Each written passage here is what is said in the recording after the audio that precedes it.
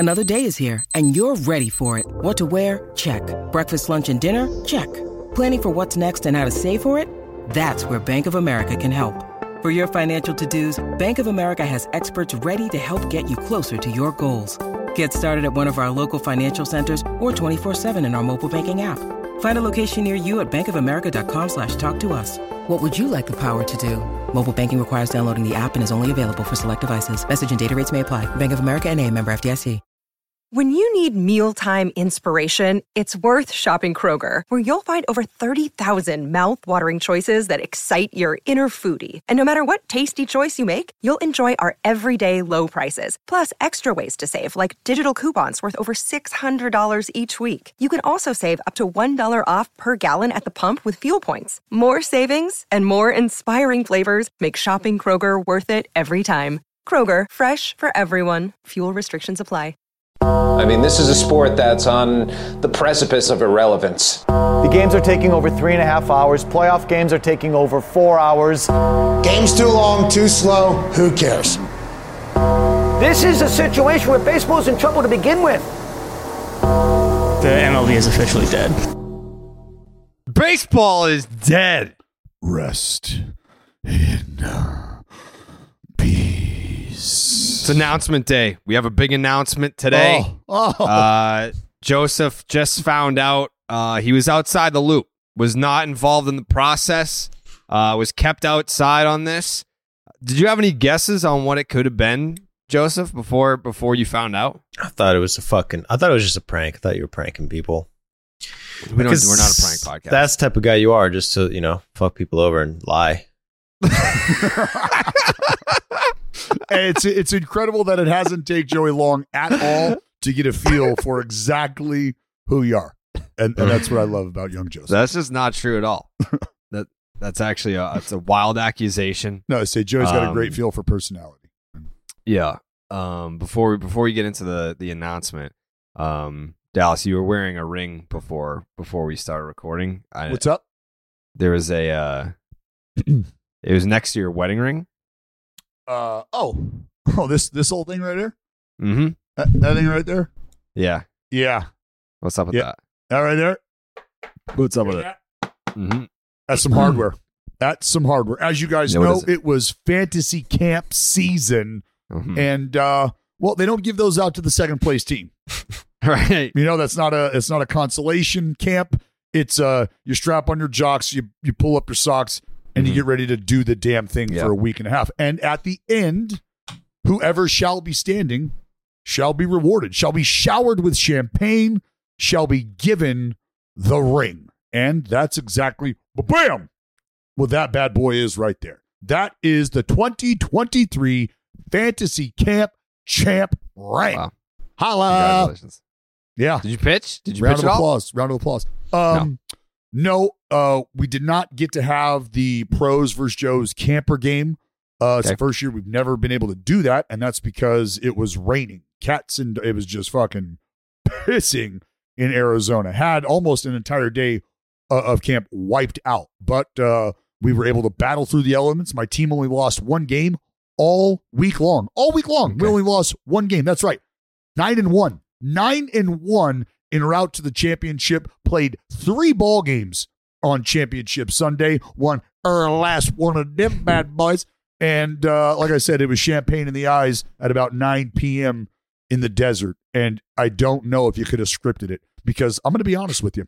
I got fucking sideswiped. Just a huge bender in the coach's room. They broke Bobby Crosby and I up. Bobby Crosby and I have been manager, pitcher, coach the whole time. And we had some folks get sick, some instructors not be able to make it. So, hey, we got to spread it out. So they told me, and I shit you not, 10 seconds before the draft starts. We're in the draft room. Crosby and I are now strategizing. We're talking about the players he saw on the fielding side of things. I'm talking about the players I saw in the bullpen. And that's how we make our magic, right? Well, they fucking split us up right then and there. They're like, hey, coach is short, blah, blah, blah. Dallas, you got to manage your own team. Oh, fuck. Really? God. Like, I usually roam around and talk to other teams and shit. All right, fine. Let's go. So put the draft hat on. And from there, that's That's when the story started. It was my prowess in the draft room that separated me from the rest of the managers there. And the players, what little part they played in winning those games. They did what I asked them to do. And if you just do what I ask you to do, you're gonna be in a great spot. And that's what happened. I put each and every one of these people in the best spot possible. And at the end of the week, we're high-fiving. At the end of the week, we're the fucking champs. I mean, put it like this. At the start of the week, my team's name was Zero Chance. And then... That doesn't feel like great leadership. For you got to inspire these people. You got to motivate these people. Jared? No. You got to motivate these people. That wouldn't work with me. Well, you know what? And you would have just sat right next to me on the bench. You'd have got the balls in the backstop, and you'd have just been happy to be there. And you'd have watched the other Warriors go to fucking work. Oh, that's just a bad manager to keep your best player on the bench. So, 9-1, one ring later. Thank you. It was a lot of hard work on my part. Sacrifice some players' quads out there. It was bad. I do got to mention one Brody Brazil. If you don't know him, he does pre and post game stuff for the A's. He does pre and post game stuff for the San Jose Sharks. Guy is fucking awesome. He spent the last 2 years telling Dave Stewart and I just how much ass he was going to kick at fantasy camp. What a fucking impact he was going to make. Like championship or bust, he's like, I'm going to be pissing all over you two all year long next year when I go and ball out, win camp MVP, win the fucking championship. You guys are going to hate working with me. And we're like, Brody, we already don't like working with you, but it's, that could probably make it worse, I guess. Well, Brody saw one pitch in fantasy camp. The first pitch he saw, he liked it, he swung. Brody also blew his hamstring out immediately after that, on his way down to first. Hammy, gone, blown, bam. So he missed a couple days, tried to weasel his way back in the game, but of no consequence. He's just not an impact player. So his team fell out of the race. It was probably better that he didn't play those early days. But yeah, that's how fantasy camp went. I won. Wow. Take home message. Congratulations. Yep, thank you. Congratulations. Next year, I would like to see Joseph head on over to Arizona to be on your team. I want to see Joey mic'd up, making content, playing for your team. What position would you play, Joe? Shortstop. No. Perfect. See, you got to. No, I've got a combo. No, I drafted a father and two son trio. Don't care. Trade them. No, well, one of them won MVP. The other one could have. And the father is maybe one of my favorite players in all of camp because he's a little Tasmanian devil. I told him, I stuff him in his cage. I don't feed him for the entire camp. I just kick his cage every night before I go to bed, and then I let him out on the field in the morning, and he goes fucking haywire. Sell high. Sell high. Anyways. Yeah. So thank you for acknowledging my championship. I appreciate that. You didn't have to do that, but you did. I'm a team guy. You are. When it's your time to shine, it's your time to shine. You put me over when the Red Sox won the World Series. It's the least that I can do to put you over when you win the A's fantasy camp championship. Yep. Those are absolutely the same standard, and I'm glad that you pay that much attention to it. So thank you. Of course. So if you follow along on Twitter or if you listen, did you see people were pissed that we made an announcement last episode? The announcement was that we would have an announcement on this episode, and they were mad about that. That was stupid. That was stupid that they did. Shut the fuck up. All right? Shut up. It was Can fun. we have a little fun? We're having a little fun. Can't we just say like next week we're announcing something? Yeah. And be creative about it? Oh, this week we have an announcement. The announcement is that we have an announcement next week. Shut the fuck up. So hang in there. Don't tell me what's funny. That's funny. Yeah. Anyways. So without further ado, everyone figured it out. Everyone immediately knew what it was, which was crazy because like spring training is right around the corner. Like, what if we had some really cool spring training plans, which we do? Like, we are going to be doing some spring training stuff. I actually, I was on the phone with the higher ups this morning, getting some info on what will become of our spring training trip. I don't know if are we allowed to call it Spikes Up? I feel like we are, right? I don't know. Yeah, I came up with that fucking name. Yeah, I'll call it whatever the fuck I want. Okay. Yep. Yeah. All right, so Spikes Up Tour 2.0. will be sometime next month, February. I think I'm doing a month in Fort Myers for the Nesson Like a Pro show. And then the plan is to do a month in Arizona for Spikes Up 2.0. So that could have been what the major announcement was. But I don't think it would have been as major as what the announcement is. No, not even close. Because for the first time in 2.5 years, I have the pleasure of saying for the first time, don't fucking tease me, Jayhay! Hey, yo. What's up, kid? What is up, kid? Longest bathroom break ever. Oh, yeah, man. I'm you told so us, sorry. this is like, so sorry. Wow. You told us you were going to get milk, and then next thing you know, 2.5 years later, you're gone. What a trip that was. Yeah. Well, wouldn't want to do it again, but I'm glad to be back, or I'm glad to be here for the first time for this podcast. Mm-hmm. But it's so good. It's so good to hear you guys' voice again and see your faces at the same time. And it's been a long 2.5 years, but in some ways, I feel like I haven't really talked baseball in like 2.5 years in the way that I want to. So this is very exciting. I tell you what, it's been so long, like Jared said, you left for fucking milk and cigarettes, and we look up, and you've got yourself a whole separate fucking family these days. That's true. I do. Mm-hmm. Well, it's with the same family that I was with before. I haven't started like an actual new family, but that's how it felt. Yeah, I do have a daughter now. That's changed. She's 11 months old. So, yep. So Dallas and I are in business there. A few behind you, I guess, but you've had like 6 since the last time I was on this podcast. But yeah, it's couldn't really talk baseball for a couple of years. Really at all, but certainly not the way that, you know, a podcast with the 2 of you, or now the 3 or 4 of you, would need. So it's nice to be a little liberated in that sense, for sure. Can we explain, like, you know, we don't have to go into like super detail, but exactly like what happened, because 1 second you were there and 1 second you were gone, and people were like, where the fuck's Jayhay? And we couldn't really say anything. You couldn't say anything, and we couldn't really address it. And it was just kind of a shitty situation for everybody involved.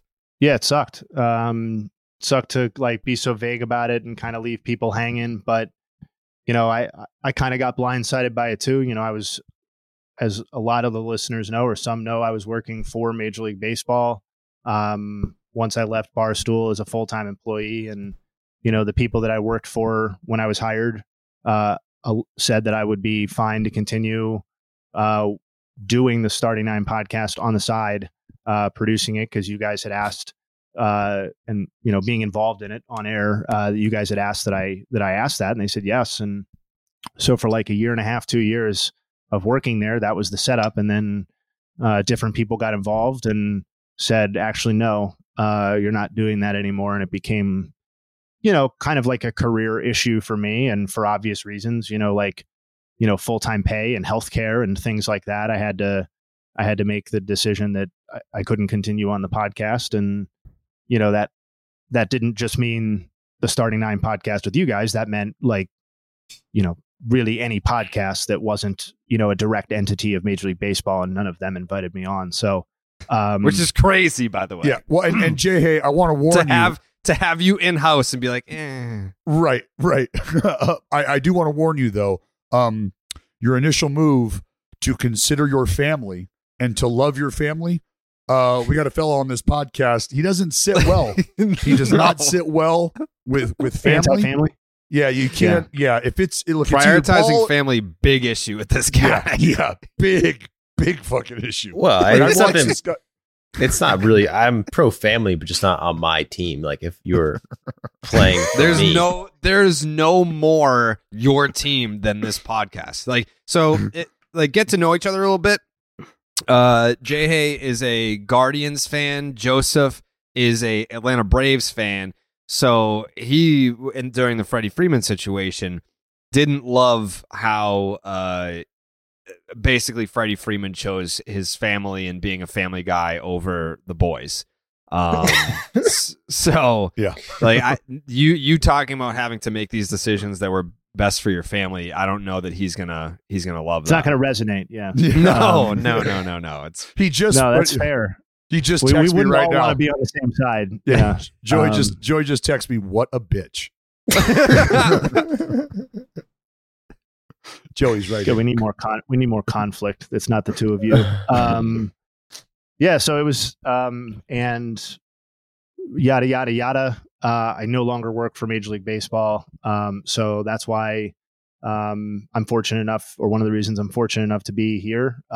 Maybe someday down the line we can do a fireside chat and we can do funny stories from, kind of from inside. But I'll just say, I think it was one of those situations where it's like the corporate version of don't meet your heroes, or like, maybe you're a big time McDonald's fan and you get invited to, the farm where they slaughter the cows right in front of your face and turn it into that pink goo. Maybe it's one of those experiences. I think as I look back on it, there are a lot of people doing a lot of great work there, but the time had come, and I'm very excited to kind of look at baseball from a different angle again. Well, as always, their loss is our gain, our regain. Thank you very much.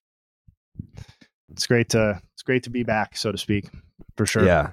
Great offseason for baseball, by the way. Huge. Phenomenal. And I don't even think that I want to narrow it down to just this particular offseason. I'm gonna hit an ad read, and on the other side, by the way, this is episode 69 that we get Jayhay back. That's fantastic. I love that. Fucking love that. Nice.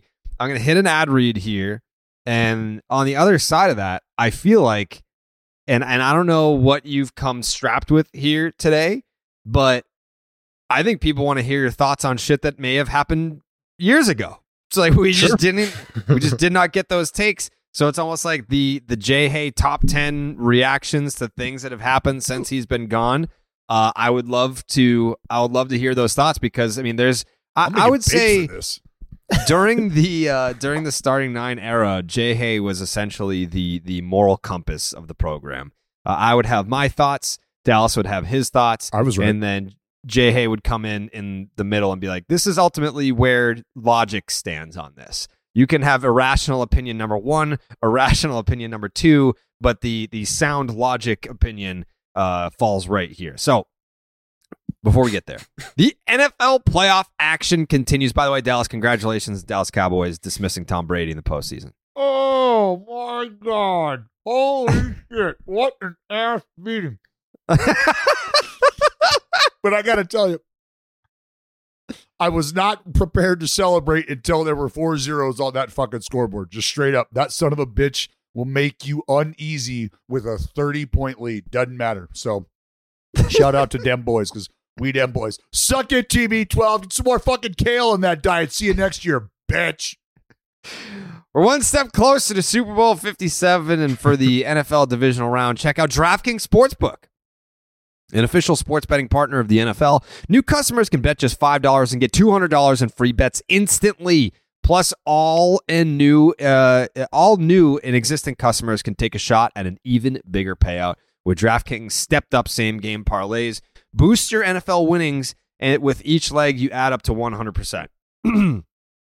Dallas, what were you looking at in that Cowboys game? What did you throw some scratch on? Well, I took the Cowboys in the points. Okay. I mean, yeah. Cash me outside. How about that? Download the DraftKings Sportsbook app and use the promo code Jared, Jared. New customers can bet just $5 on the NFL divisional round and get $200 in free bets instantly, only at DraftKings Sportsbook with promo code Jared. Minimum age and eligibility restrictions apply. See the show notes for details. Okay. So we're talking summer of 2020. That's how long Jayhay's been gone. Let's get some predictions. Let's get some 2020 postseason. First of all, Dodgers World Series. Is that a Mickey Mouse trophy, or is that legit? I'm going more legit. Okay.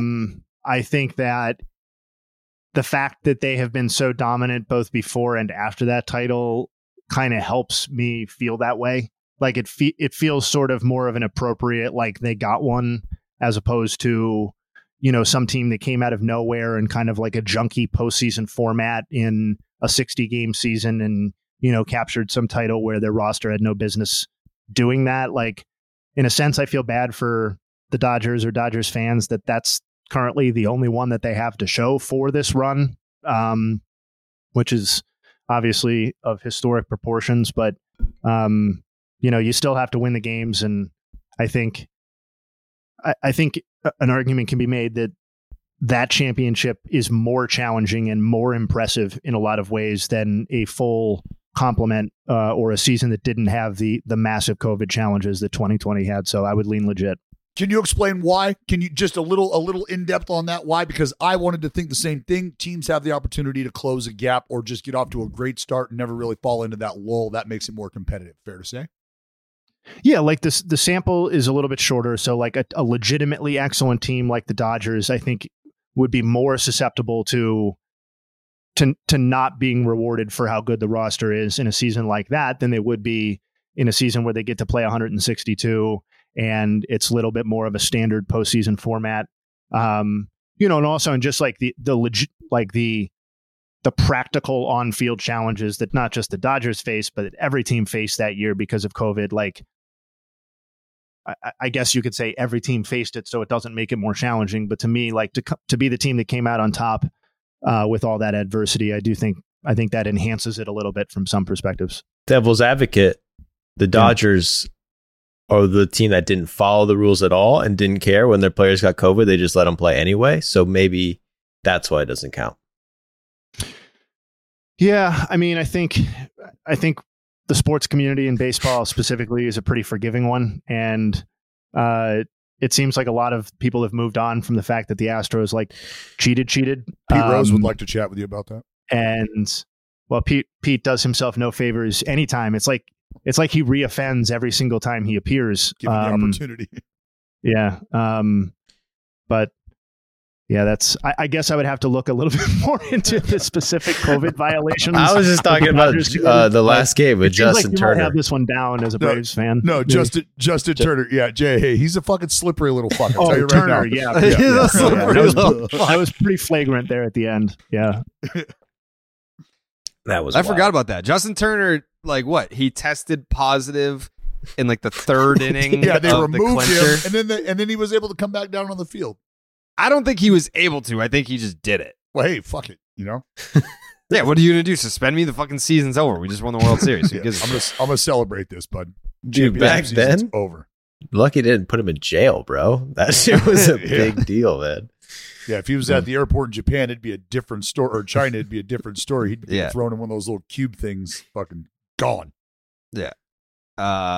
So what have been your burning hot takes since being out of action?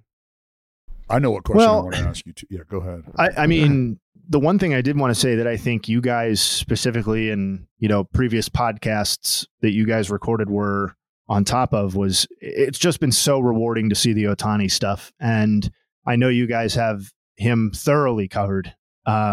Maybe a little too covered from the perspective of some people here, but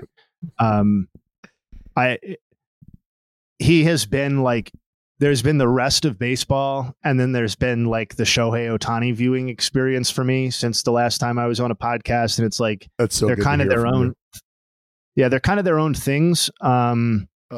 Especially as like the hitting and the pitching have like both risen to elite levels. It's like you don't have to grind through Ohtani not finding the strike zone for a start anymore in order to watch him hit. You don't have, I mean, that occasionally happens, I guess, but like with much less frequency than it used to, or like you're not getting like these protracted slumps that you might have gotten in the first season or two offensively when he could get a little lost, like in 2020, for example. But like, I just, it's speechless a lot of the time. And he's appointment viewing in a way that nobody else in the sport is. And I know that's not breaking any new ground, but in terms of things that have been front and center for me, like he's absolutely been there, and I'm not even a little bit tired of it either, because we're probably you'll get tired of it. Well, I'm talking about viewing him. Like we're probably on the verge of probably on the verge of seeing him on a new team. Like within the next calendar year. There's people out there right? that make you tired of seeing him for sure. But maybe I'm not engaging with those people, or maybe I have them muted on Twitter or something like that. Or for sure, I know that guy's brand, and I'm not interested in participating with any of that. But I think my appreciation is just a little bit more standard than his, maybe.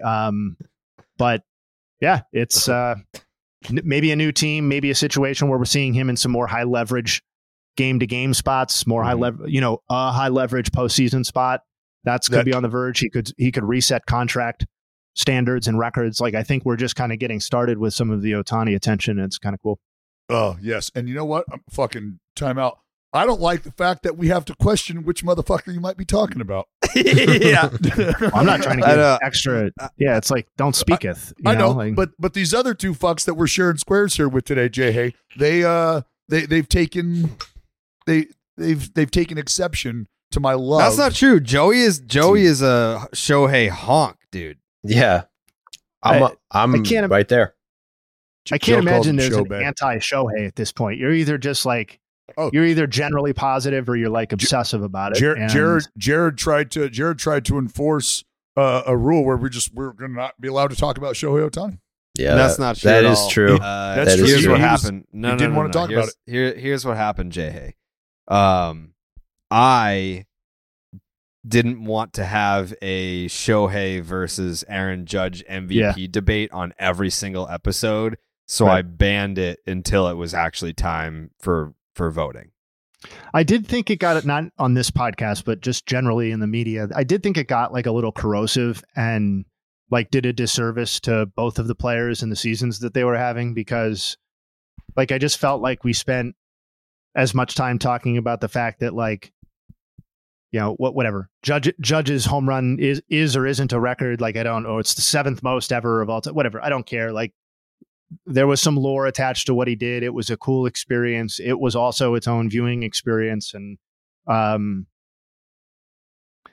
like those seasons where it just reminded me of like the Miggy Trout MVP seasons a little bit, where, like, I just felt like we ended up spending, and again, we, the general baseball community, like ended up spending too much time talking about like why this guy was more valuable than the other, while like they're both fucking raking all over the place and having legendary seasons within their own careers. So, I'm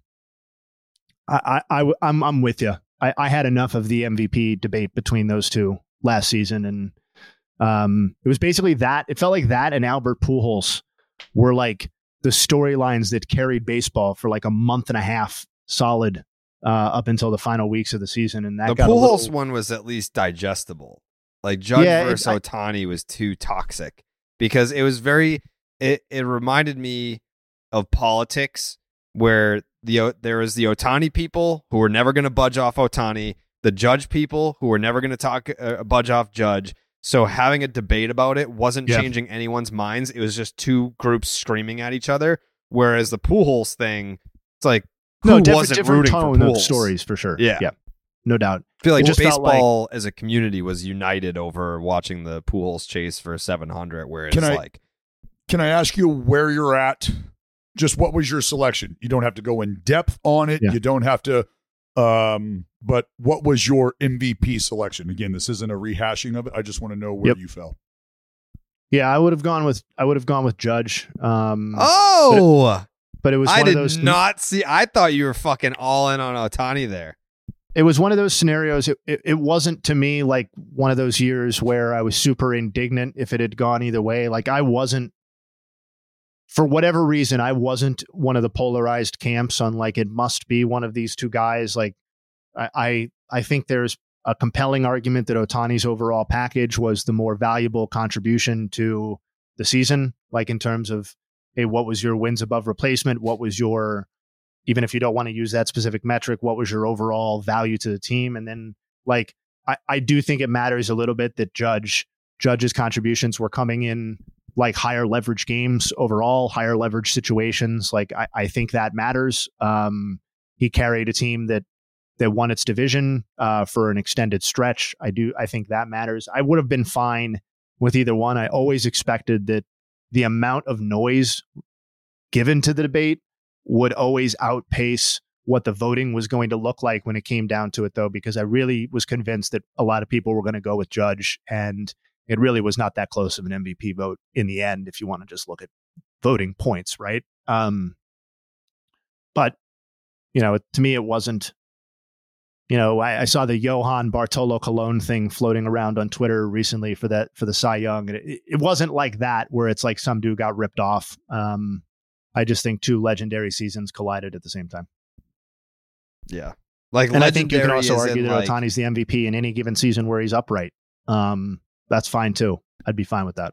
Yeah. Let me ask you this. If Aaron Judge finishes with 59 home runs, does Shohei Ohtani win the MVP? Like, was it really just about like passing Roger Maris?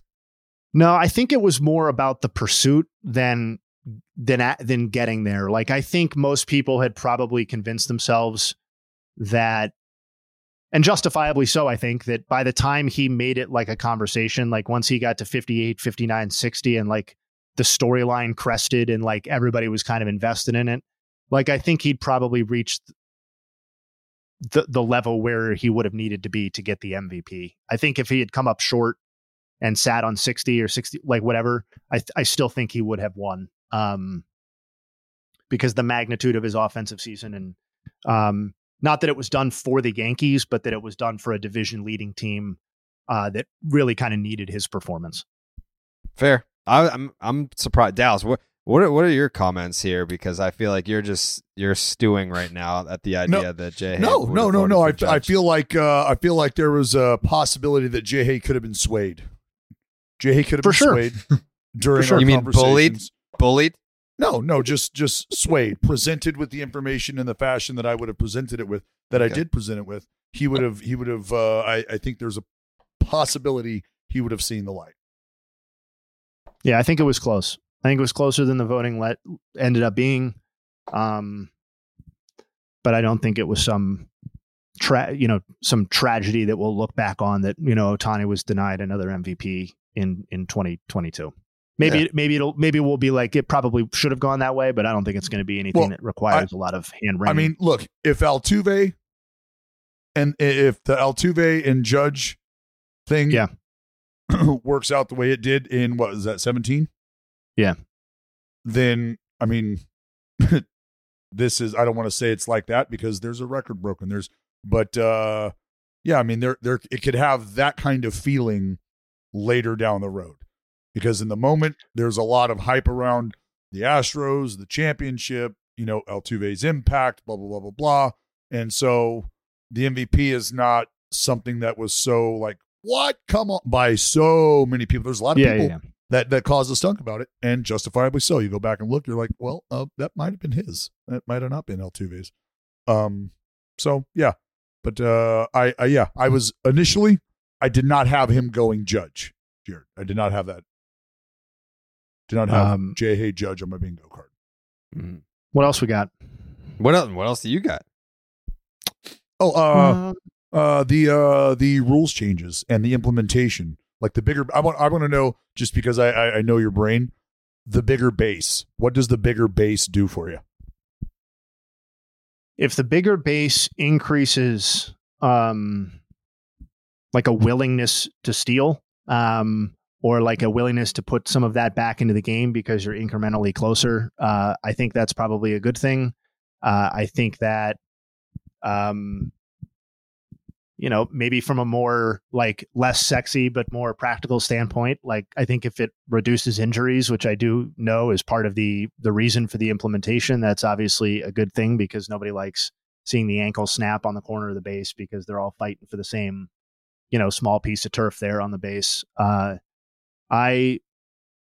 My guess is that, like most of these rule changes, it's going to either have an effect that is ultimately negligible and people don't really notice, or that is going to feel like a natural part of the game sooner rather than later. The one I am interested to see the shift stuff. Yes, naturally, because that is as interesting to me as like all the other ones combined, because I'm not totally convinced that it's going to have the level of impact that maybe a casual fan who maybe has done a lot of complaining about the shift or what they think the shift is doing to some of the players of the games. Like I'm not totally convinced that it's going to have that like balls in play impact that I think some people want it to have. How many left-handed hitters? Let's all take a guess. I could be proven wrong. Like I'm not rooting either way. I'd rather more balls be in play. I'd rather there be more action in the game generally. But I think there might be some unintended consequences with this one too that I and maybe the implementers can't totally foresee. Well, this is what I was going to ask: is how many left-handers hit 300 last year? How many left-handers hit 300? What do we think that number is? Anybody have a guess? 3. No, 2. One hand. Yeah. Okay, so then does that number increase? And if it does, is that a way to assess the impact of the shift right there? Just because we see, I don't want to say, I guess I think it's fair to say we see more shifting on average against left-handed hitters, or more egregious shifting against left-handed hitters than we do against right-handed hitters, right? Miguel Cabrera and Pujols are, some of the only guys that you can conceivably stick a person out in shallow left field and still get the out at first base. So that's not happening the way it's happening to left-handed hitters in right field. So that's why I threw the lefties out there initially, and then I'm asking if it's 5. If 5 left-handed hitters hit 300 last year and 10 hit 300 this year,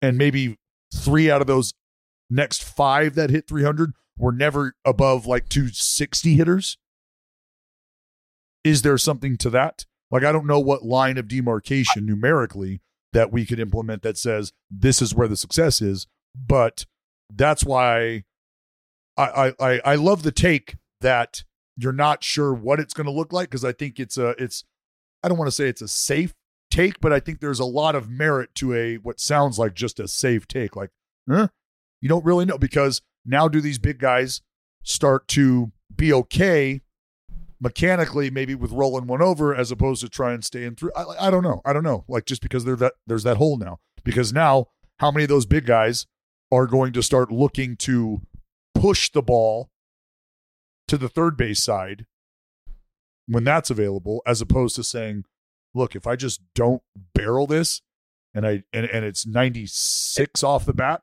instead of 109, it's going to find a hole, or it's, 92 off the bat. Is it going to find a hole? To use your number specifically, if it goes from 5 to 10 or I would be very surprised. That's a change to me that would be very noteworthy. That's large. I think it's going. Yeah, if the number of left-handed hitters who hit 300 doubles with the implementation of the defensive shift rules, I think that would be. I'd be curious to know the specifics of why that happened, but for each player. But I think that would be a much higher number that I'm expecting. The other thing I'm interested in, and this is kind of boring, but it's like when you add rules, you add layers of umpire and official interpretation of those rules too. And I'm interested to see, like, to what degree pace of play, so to speak, gets bogged down by the kind of the refereeing of the defensive shift rules and where teams can be. And maybe that is a total non-issue, and we get on the field and it's like, it's very clear what's a violation and what's not. Teams aren't trying anything funny or borderline, et cetera. But, if these umpires have to spend time kind of litigating this early on, I think that could be noteworthy as well. But I'm all for the pitch clock in terms of the other thing. I'm ready for it. Like, let's fucking go. Plenty of time to throw the baseball. Yeah, that's something that I'm really, really intrigued to see, just because you see the younger guys that are okay with it, and then you see even them get impacted sometimes when it's a tighter situation, a higher leverage spot. Sometimes you see that slowdown. So I'm with you. I know we've talked about like why the game is slowed down from a pitching perspective, and every single pitch is being like an attempt at 100% in execution in a way that maybe that wasn't the case in the 70s, 80s, and 90s and stuff like that. And But I'm just kind of over watching a guy line up for the 3-1 or the 2-2 and take 30 seconds to deliver the baseball every single time. Like I'm ready for some accountability on that regard, because I do think like even if the improvement on time of game is measured in like a handful of minutes because of this, I do think it's going to have like a tangible impact on what it feels like to watch a baseball game in some respects for some players, kind of on the extreme. Oh, it's shaving 20 plus minutes off ball games, man. Which would be pretty impactful, I think. That's real. I think that's just the intended shaving, like let's use Dallas's number here, 20 minutes.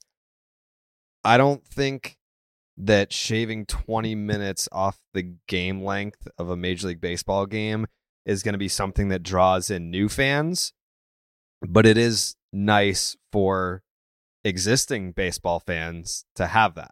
You know what I mean? Well, and also, I don't think that like someone that's not into baseball is going to see 20 minutes off the average game length and be like, you know what, I'm going to check this shit out. But if you're a baseball fan that say consumes 80 games a year, maybe now that's 100 games. It's like, it's more consumable for you. No doubt. And I just think I don't know how you can measure this necessarily, but I just think it's going to be a better viewing experience for the person who is maybe already tuning into a baseball game, as you said. Right. Like it's not baseball. Pitchers haven't always taken this long to deliver pitches. Like we don't, it's not corrupting the way the game has always been played. It's not fundamentally altering baseball the way that we know it. One could argue that them taking this long, Jayhay, is the corruption. Correct. And like I don't know of a better way to regulate that or to try and curb that trend than to implement something hard like a pitch clock, which they've tested out and seems to have been tested out successfully. And so that's fine. If that gets us more back to kind of an equilibrium where the sport is incrementally more watchable, I think that's a good thing. I don't think we're going to, I think in the vast majority, like 95% of the instances, you're going to forget the pitch clock is there. Yeah, well, that's the hope, right? Is that this is, right. And that's the idea of setting this tone in the lower levels, is so that they're used to it, right? They get bitch slapped with this abrupt change and they've got to make the adjustment. And then by the time they get to the big leagues, it's something that they're used to, something that they're not too worried about. It is what it is. Their game is now built on that. So while there is a digital clock reflecting it, they've geared their internal clock to match that, right? So now they play the game at this rate. And that's what it looks like we're trying to do with all of this stuff, is get back to a certain rate of speed at which the game is played, meaning actual physical play, but then the rate of production, the rate of offense, hence the lack of shifting. So there's just, everywhere you look, it's an effort to create movement, to set a tone and create movement within the game that has otherwise taken an air of stagnation because of the true 3 outcome. I'm ready for it. I'm very interested in these rules. How about the fucking pitch challenge? You like that guy? A little tappy tap? I could kind of give or take on challenges in general. Come on. You're down 1-2 in the bread aisle in Walmart, and I fucking paint one on the lower outside corner. You don't like it. You tap your head. You go Bill the Butcher, and he gives you the business. He's like, Jay, that shit was out, dude. You get another one. I realize this is like, you take me to dairy, and you're trotting around the fucking bases. I understand. I realize this is like regressive and maybe a little anti-technology, but my personal experience as a sports fan viewing the sport, like the NBA and the NFL, who have implemented instant replay and challenge systems, for years now, my personal viewing experience is that I don't like it. And I don't like wasting all this time sitting there and grinding out reviews and replays where, goddamn, the hit rate on being correct after reviewing the replay can't be any higher than like 50%. Like, no, I'm talking about just the pitch challenges. Like, I'm with you on all the other bullshit with replay. Trust me, buddy. I'm with you. I talk about 160 ball games a year. I am with you on the replay. I'm just specifically about the pitch challenge, because that is not a major disruption of time at all. That's totally up to the hitter and nobody else, and that's that. Sure, I'm open to see how it goes. Yeah, okay. I'm interested enough to see how it goes, but if it slows down the game and we have to fucking litigate more stuff, then I'm out. Are they doing that in the minors? Challenging pitches? Oh, yeah. You don't like there's a clip. Look it up, Joe. Jason Dominguez. He actually. I saw that, yeah. Yeah, so that's what it is. He's just like, that's down. Tap of the cap. He steps out. They replay it. Yep, done deal. It was a ball. Fucking see ya. That's honestly, love that. And it took seconds, man. Seconds. How many seconds? 15, maybe? No, less. No, bro. not even, actually, yeah, probably not even 15 seconds. It's like a tap, and you look at the scoreboard. Oh, it's coming in. Mm-hmm. It's a little bit of tension. It shows it on the scoreboard, and all the fans in-house see it, and the call is made, and you keep going. Like that. And think about what replay does in-house in every arena, right? Hockey is a puck over the line, like just all that shit.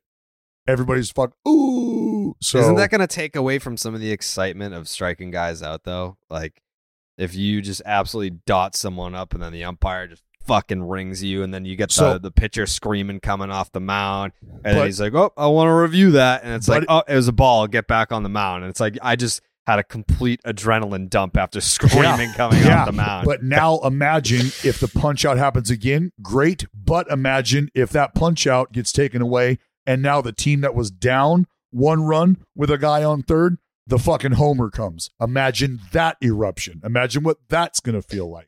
So while one experiences the dump, the other experiences the high of highs. I would love that. The dragon, baby. The call right. Like, obviously, you want the call to be right. But I've had this take for years, and I'm sticking to it. Part of what I love so much about the game of baseball is getting upset at calls that are egregiously wrong. like that Sunday night baseball game. It was a couple of years ago. Red Sox Yankees in the Bronx, and Matt Barnes punched out some dude on a called strike 3 that was like 3 feet outside. Like the enjoyment that I got from knowing that wasn't even close to being a strike.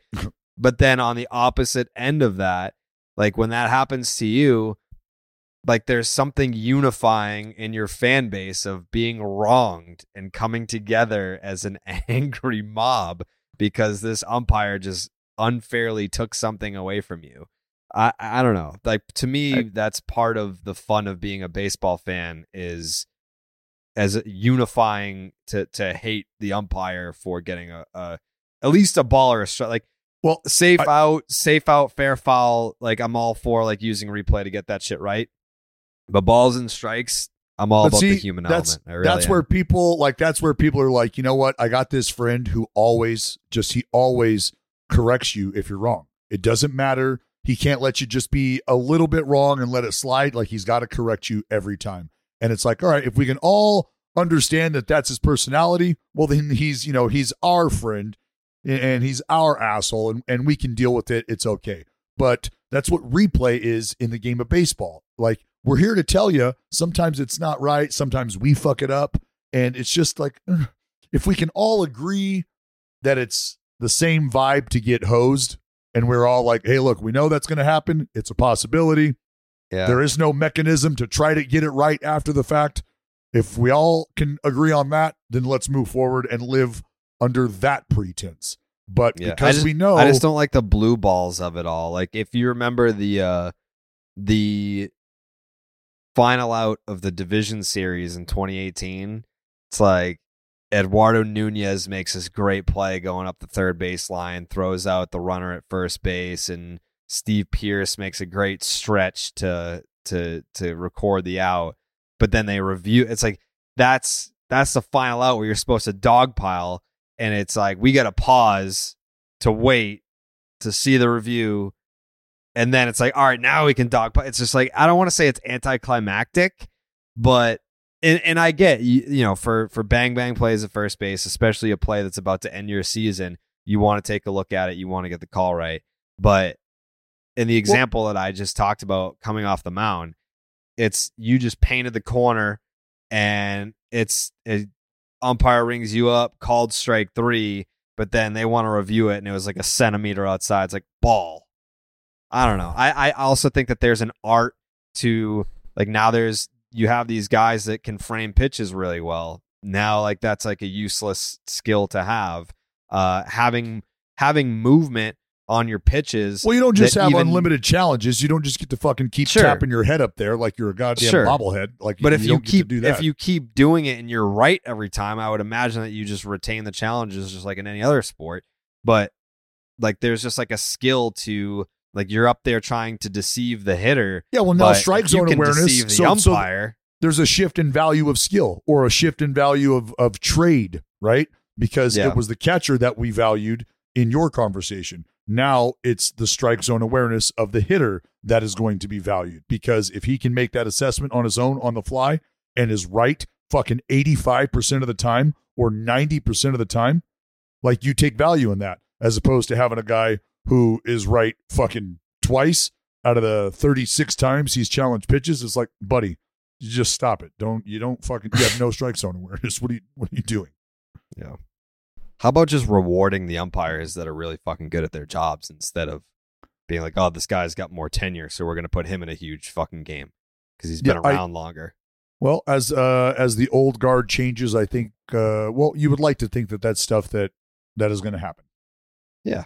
Well, it's just interesting. It's interesting because it's like, you want these old guys to die out in the sport so that they can be replaced by the younger guys. But by the time the old guys die out and then they're replaced by the younger guys, those younger guys are now like kind of old too. But I mean, I'll say this, the value, I hope it's appreciated by baseball fans, the value of the institutional knowledge of these older umpires. Like that, sure. Like the game would not look the way it does and would not be ran as smoothly as it is on a night in, night out basis if these dudes didn't know what they know and wouldn't have learned it from whom they learned it from, which is the old guard. So to your point, they do, but that's all part of being seasoned, right? And that's all part of why it's so tough to get here to the big leagues as an umpire. You better have your shit in order. You better be dependable. We're going to find that out quickly. And sometimes, just sometimes, there's some folks that fucking slip through. But the majority of the time, these individuals they're the best of the best, man. It doesn't get any better than these people. Yeah. Yeah.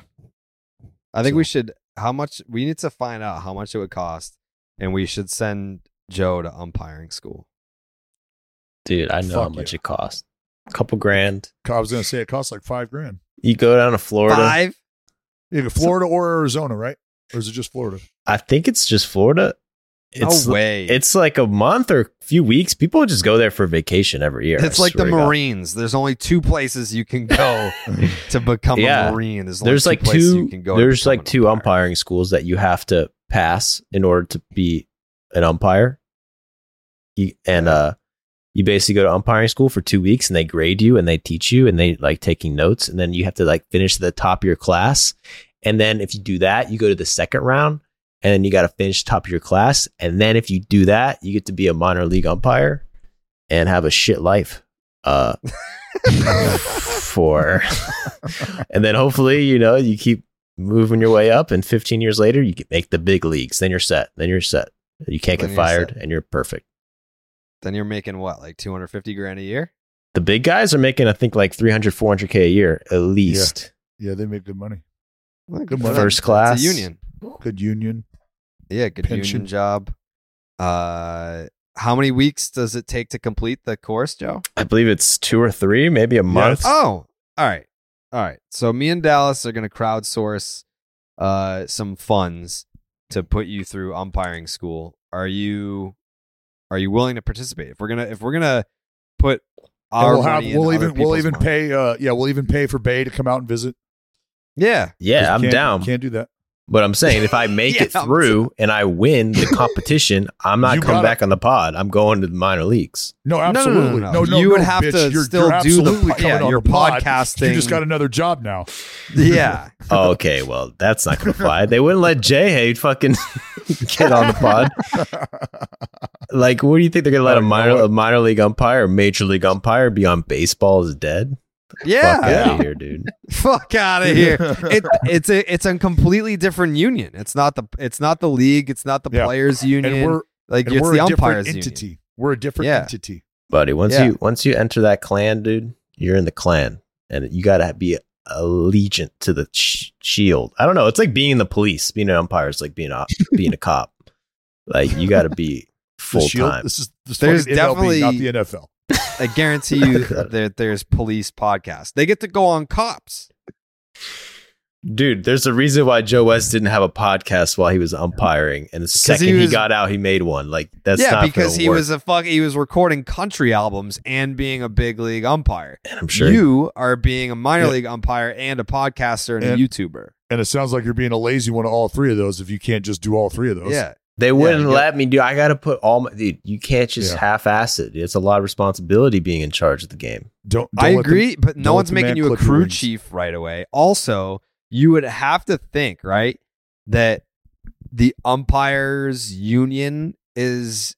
I don't think that there's a ton of young people lining up to try and live that life right now. Like everyone wants to be a fucking YouTuber and a TikToker these days. Like if you're a baseball fan, that's a great question. What is the competition? Yeah, like level? I feel like the field must be like they're probably out there recruiting. I don't think that they've got people just lining up to do this. They're gonna have to bring back the draft. No, it's competitive. I did a video on this. Dude, the odds of being a major league umpire through the umpiring school is like the same as getting drafted and making the major leagues. It's like just that's what they tell you because they want you to feel like you just did something really hard, so that you take it super serious when you're doing it. But there's no way it's that hard. Much like baseball, Joe, sometimes, like me, just some random asshole makes it through. All right? So you got a chance. The difference is once you become a major league umpire, you're there forever.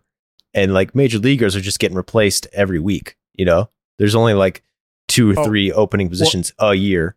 We also need to establish something. I'm going to absolutely need 10% of the salary at the big league level. It's kind of like an agent. Welcome to baseball, Joe. We invested in you. Yeah, we invested in you, but I don't want anything from you your first years in the minor leagues. I don't want anything from you your first 3 years in the big leagues. Not until we start talking contracts, Joe. Do I need to feel like you're in a position to start compensating us for our investment? Because I know I can wait that long because I know it's coming. You know what I mean? Like the confidence is there. So, but just want to get that out on the table. If you get me through those doors, give me the opportunity of a lifetime. Like, yeah, I'll give you I'll do anything. I'll give anything. We want 10% each for funding you to get to the big leagues. It's just the cost of doing business. Yeah. This is gonna be That's great. the attitude I want to hear. That's fucking right. I need you to start. I'm going to start having carrots shipped to your house. All right. I need you to just start eating carrots. Load is up that on a the myth? beta carotene. Is that true? Get those eyeballs. No, it's very true. Very true. How do you know? Fish oils. How do you know? What are you talking about? I got a degree How do you in know? Eastern medicine. No, you don't. No, I don't. Not even close. No, you don't. Jayhay, yes or no? Does eating carrots make your eyesight better at nighttime? Is that like a proven scientific fact, or is that like I think that's more of one of those old wives' tales sorts of things. Also, Dallas has got a degree in medicine for sure. I'm not sure Eastern, Western. I'm not fucking sure where it's from, but I mean, it's been growing on all 7 continents. I'll tell you that. Yeah, I was gonna. It's worldly. Western for you, I guess. Used to the play Stockton Manhunt in my Institute of neighborhood, Medicine, eating bro. Carrots. Very prestigious. Herbs. What else have you been stewing on in your downtime for the last 2.5 years? Yeah, speaking of, since the last time, I missed so shout out the White Sox reign in the AL Central. I missed that entire thing in just the time I was gone on the podcast. That half decade run they were setting up for went by in the blink of an eye. It only felt like 1 or 2 seasons. I don't know what happened.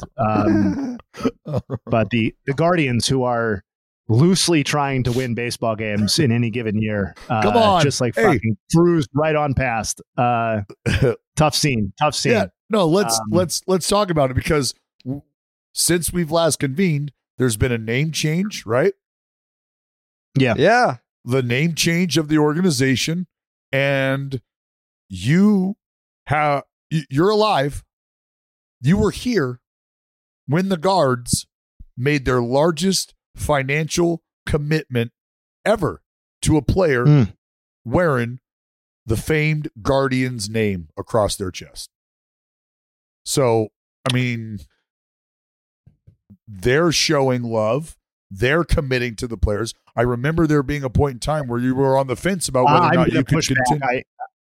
I'm not retracting even a little bit of what I said. In fact, it's only become more true about the way the Guardians operate since I left. The only reason I couldn't be happier that Joe Ram is signed up for the long haul in Cleveland. The only reason that happened is because he was willing to take like a 50% discount to do so. He left like $150 million on the table. And that's probably conservative based off some of the contracts that we saw for, I would say equal or slightly lesser players this offseason. It's great that they've got him. I'm super surprised it happened. I'm going to enjoy every second that he remains on the Guardians. But the idea that it was Cleveland investing in him instead of basically Ramirez doing the Guardians a favor, that's really more what it was. But their player development and their like both at the minor and major league level is so good that they can't help but win the division. That's basically where things stand in the AL Central right now. What was his deal for again? I want to say it was like 168 or something like that. Yeah, I was going to say like 5 and 150 or something, 6 and 1/6. Like it was, given that we saw, decade-long contracts for $300 million for players that are right at his caliber of player asset on field, whatever. He left a huge amount of money on the table. You think Uncle Stevie Cohen is right? You think Uncle Stevie Cohen makes a phone call to him, knowing he obviously can play third base? Do you think 5 I don't know. for 124? 5 124, you said? Yeah. Oh my God. It's really? 7 141. Yeah, on top of what he already had. So there you go. I mean, that's an incredibly large discount. Like when you Google Guardians sign Jose Ramirez, the first thing that comes up is, why did Jose Ramirez sign with Cleveland? Like, it's not even like, what did he sign for? It's why did he sign for that? I mean, my understanding is that he legitimately really likes it there. He is invested in the community. His family is there now. I'm not criticizing him. He is free to do whatever he'd like. I as a person who likes the Guardians to do well, like, I'm glad he's there. It's just, for sure. It's just not a case of Cleveland changing the way they do business at all. Well, no, it just makes me wonder, where he would have been in the conversation. Oh, I think he would have been front. Yeah. During this, you know what I mean? Like during this shortstop bonanza, the shortstop market that was so readily available. I know that he's, probably not likely to make a transition into one of those spots, but a lot of the conversation was about maybe some of the willingness for some of those shortstops to potentially undergo a position change. So if that's the conversation, wasn't he a natural second baseman? Yeah. Like there's look at all the different shortstops that like Carlos Correa was going to move to third base for the Mets. Well, right, you got fucking Marcus Semien moving to second base for the Rangers. Xander Bogaerts, I have no idea what the fuck he's going to do in San Diego. They've got 5 different shortstops. You also have to remember the shift. I don't know how big of a deal that is in the conversation these days, but hey, like I said, the responsibilities of all the infield positions are, no pun intended, but God, I'm a wordsmith, starting to shift back to what they once were. And there's just some inherent responsibility that comes with certain positions in the infield that isn't there in other spots. So if you're asking about that position change, there's got to be a willingness there. But the whole point of this conversation, willing. What's that? Trevor Story moving to second base for the Red Sox. Yeah. Like a ton of shortstops are like, oh, position change. What are you saying? Oh, $280 fucking million, $300 million. Like, done. Yeah, I'll play right field. Yeah. No, when's the last time that you saw a premier position player refuse to change positions when we were talking about the hundreds of millions of dollars? Mm-hmm. Like A-Rod did it for the New York Yankees, and the dude was clearly the better shortstop. Yep. But what I do like about what Jayhay said is he's got his family there. He's invested in the community, and I have a lot of respect for, and I get it. Like maybe there's, and it's for him, the number in his head, he's already hit, right? What do I need to make life okay for me, to make life okay for my family and our family in the future? And I know some might say, well, what if you told him that all of that he has right now, we could double that? And he chose not to.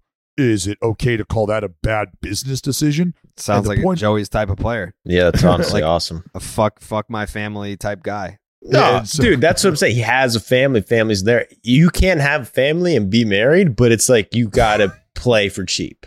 You know, that's why the breaking news. Breaking news this week: Acuna getting engaged.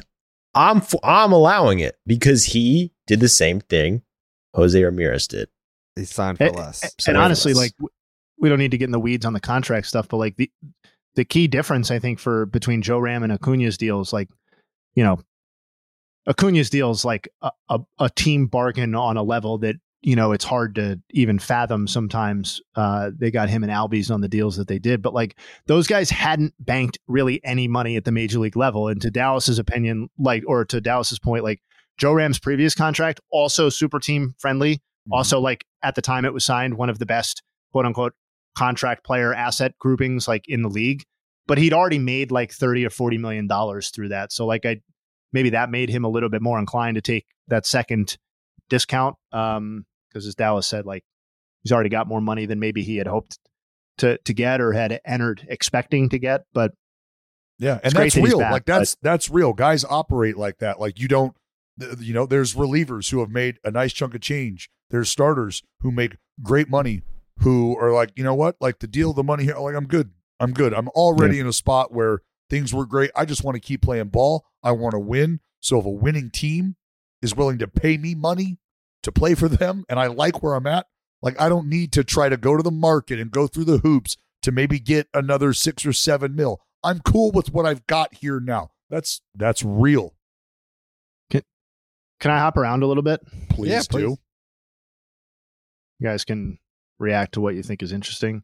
One of the things I was thinking about during the 2022 World Series and like, you know, Verlander's kind of back and forth with postseason success and like total lack of it when it came to the World Series round specifically is like part of what makes baseball so cool and complicated and legacy so interesting is like, it's not just Kershaw into like the 3 greatest pitchers, all inner circle guys, the clear greatest pitchers of their generation in Kershaw, Verlander, and Scherzer, like all have super complicated postseason legacies and all have won, right? Like they've all got the World Series. None of them can be considered like an outright loser, but like their performance just doesn't match with the regular season in a way that you would expect from maybe an all-time great. And then you go back and look at some of the other all-time greats from previous eras, and it's like, well, Greg Maddux wasn't exactly like some complete lights out dominant force in the postseason, like in his sample. And,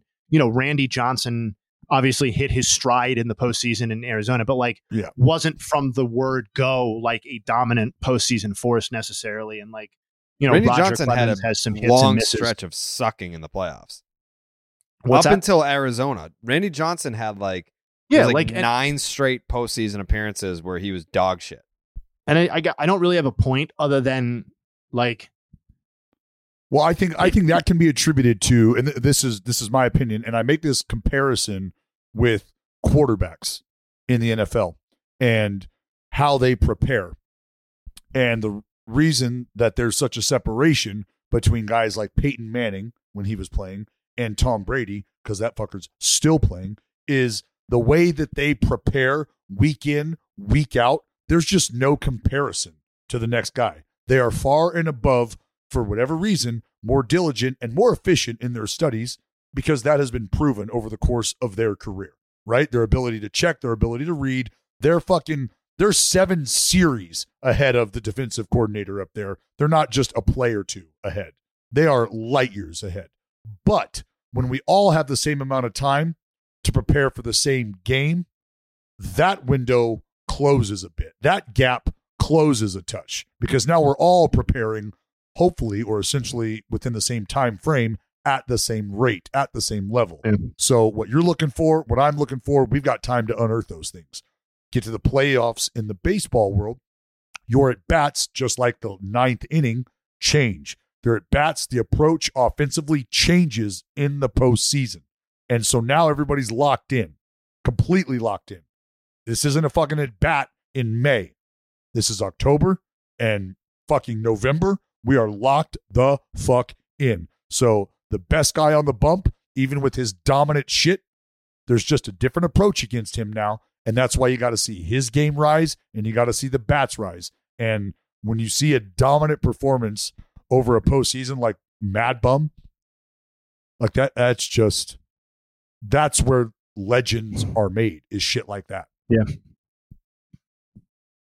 That's why I have so much, despite not loving him as a person, why I have so much respect for Josh Beckett.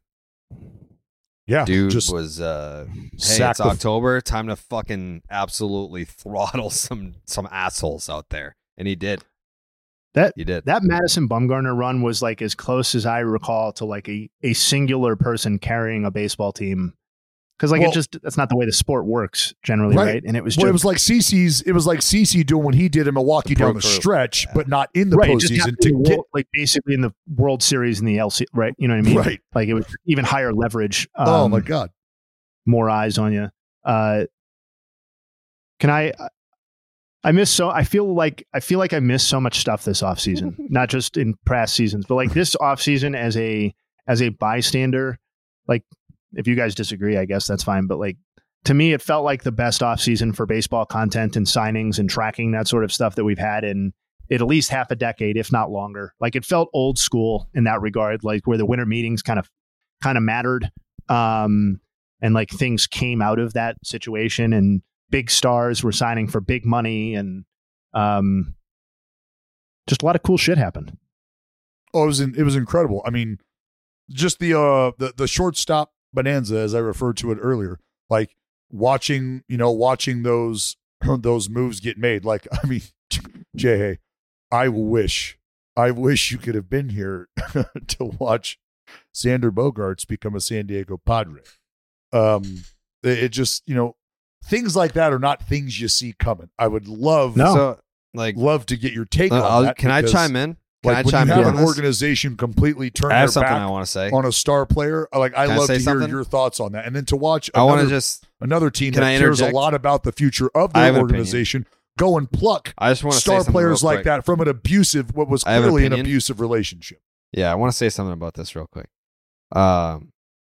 So while you've been gone, Jayhay, there is not a single recognizable name left on the Oakland A's. So when you were here, the Oakland A's were playing in wild card games. They were contending for division titles. We were talking about the offseason. I watched a no-hitter with you guys in Oakland. Yeah, we saw Sean Manaea, 2018, eventual World Series champion Boston Red Sox. Yeah, lowly Red Sox. So now it's kind of like when Dallas makes these little chirps, I just feel bad. It's kind of like we're just talking ball.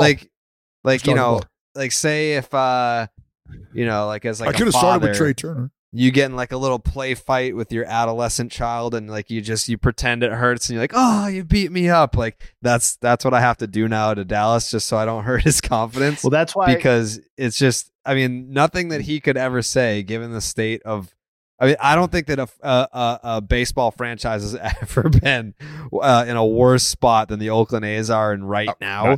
So when he tries to say these things about the Red Sox, they don't hurt. Like, but I gotta like for the, it's content. We're doing a show. We're trying to entertain people. So I gotta be like, Well, that's why I was so pleased when Dallas started the podcast with about the fantasy team success. Because it's really good to know that like the A's parent organization has like another wave of talent coming like through the pipeline, and that there might be like that's completely unnecessary. Yeah. That's a fucking dick move. You didn't. It's good. I mean, it's great. I wouldn't be surprised if whoever your standout player. Trade bait for sure. Ryan Blanchett. Yeah. 82 from the right side. I mean, that fantasy can't stand out. If I was Ryan Blanchett, I would fucking pack my bags right now. Because that guy is a prime candidate to go to a team like you guys are. I don't know, one of the major league ones. This is already overkill. This is already overkill. No, it's good stuff. I do have a take on that shortstop stuff, by the way. I think it was. Yes. I wrote down some moves I liked and moves I didn't like as much from the offseason with some nugs. I'll try and go as quickly as I can. But the Xander Bogaerts, Trey Turner stuff, like I loved both of those signings for those teams, mostly because it's teams that want to be good, trying to get better. And I think that's always a great thing that not every Major League Baseball team tries to employ. The Padres have increased their spending for 3 straight seasons. They've reached franchise record payrolls for 3 straight years. Love that. And yeah, it's like, I don't really care about the Padres, but the fact that they've collected an awesome batch of talent, and that, I think when you have Tatis and you have like Soto and some of these other guys, I think Xander's a great fit there because he's like such a metronome of production and consistency from year to year. You look at his whatever stat you want to use, OPS plus, like weighted runs created. Like you look at that and it's barely budged over the last 5 years from season to season. So hot little pickup there.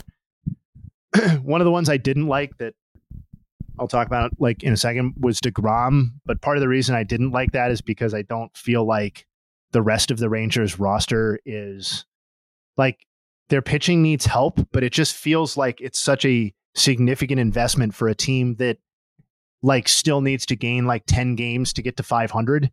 And yeah, there's such a lack of quantity on that roster as well as quality, that like getting a guy like Jacob deGrom, who's always going to give you quality, but not necessarily quantity.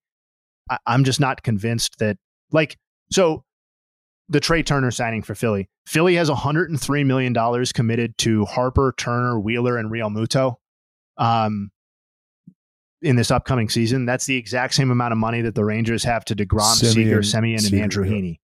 And like, that's just not the same caliber of core. No. And I think the Phillies have done an outstanding job, like putting together these contracts that all of those are between 23 and 27, and they're all for like legitimate star level or top of position level players.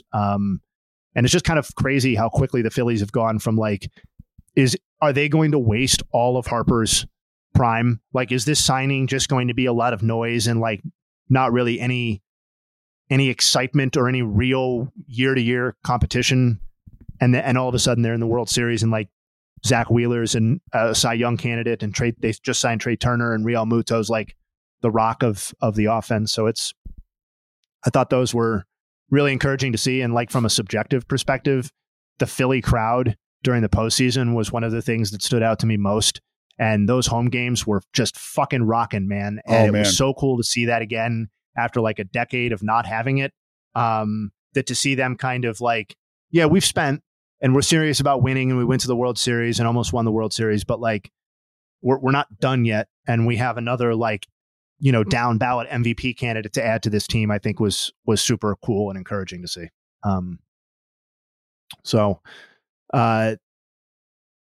Love what the Blue Jays did. Go get them. Like Dalton Varsho and Brandon Belt, like not nearly as sexy as, some of the moves that other teams made, but they were a predominantly right-handed lineup. They went and got 2 guys who can hit from the left-hand side. Like, I know Brandon Belt sucked last year and was injured and all that, and he's getting older, but we're talking about a guy who had like a 9-season run where, he slashed 265, 361, 472. Like, Brandon Belt has been a really good player who has been underrated on a yearly basis because of, the kind of harsh offensive environment that he plays in for a left-handed fly ball kind of guy. And it would not surprise me if the Blue Jays got a really solid season for whatever the $9.5 million that they're paying him. And then Varsho was like fucking awesome last year. And yeah, I know they gave up, like a high-end prospect in Moreno to go get him, but the Blue Jays are trying to win baseball games now. Like, he played legitimate innings at 4 different positions last year, all 3 outfield and catcher. Like depending on what defensive metric you want to use, he was either really good or fucking elite defensively. Like the StatCast metric had him as like one of the top 5 defensive players in baseball. So like, I don't know. I just like those are incremental improvements for me. And think about like the Jays, dude. Jayhay, the Jays are one of my favorite teams. I think going into this next season, and it's because the offense is still capable, still very, very capable with names in that lineup. They've gotten. I mean, is it fair to say that maybe they've gotten a little better defensively as well with the addition of our show? And they got Kiermaier out there.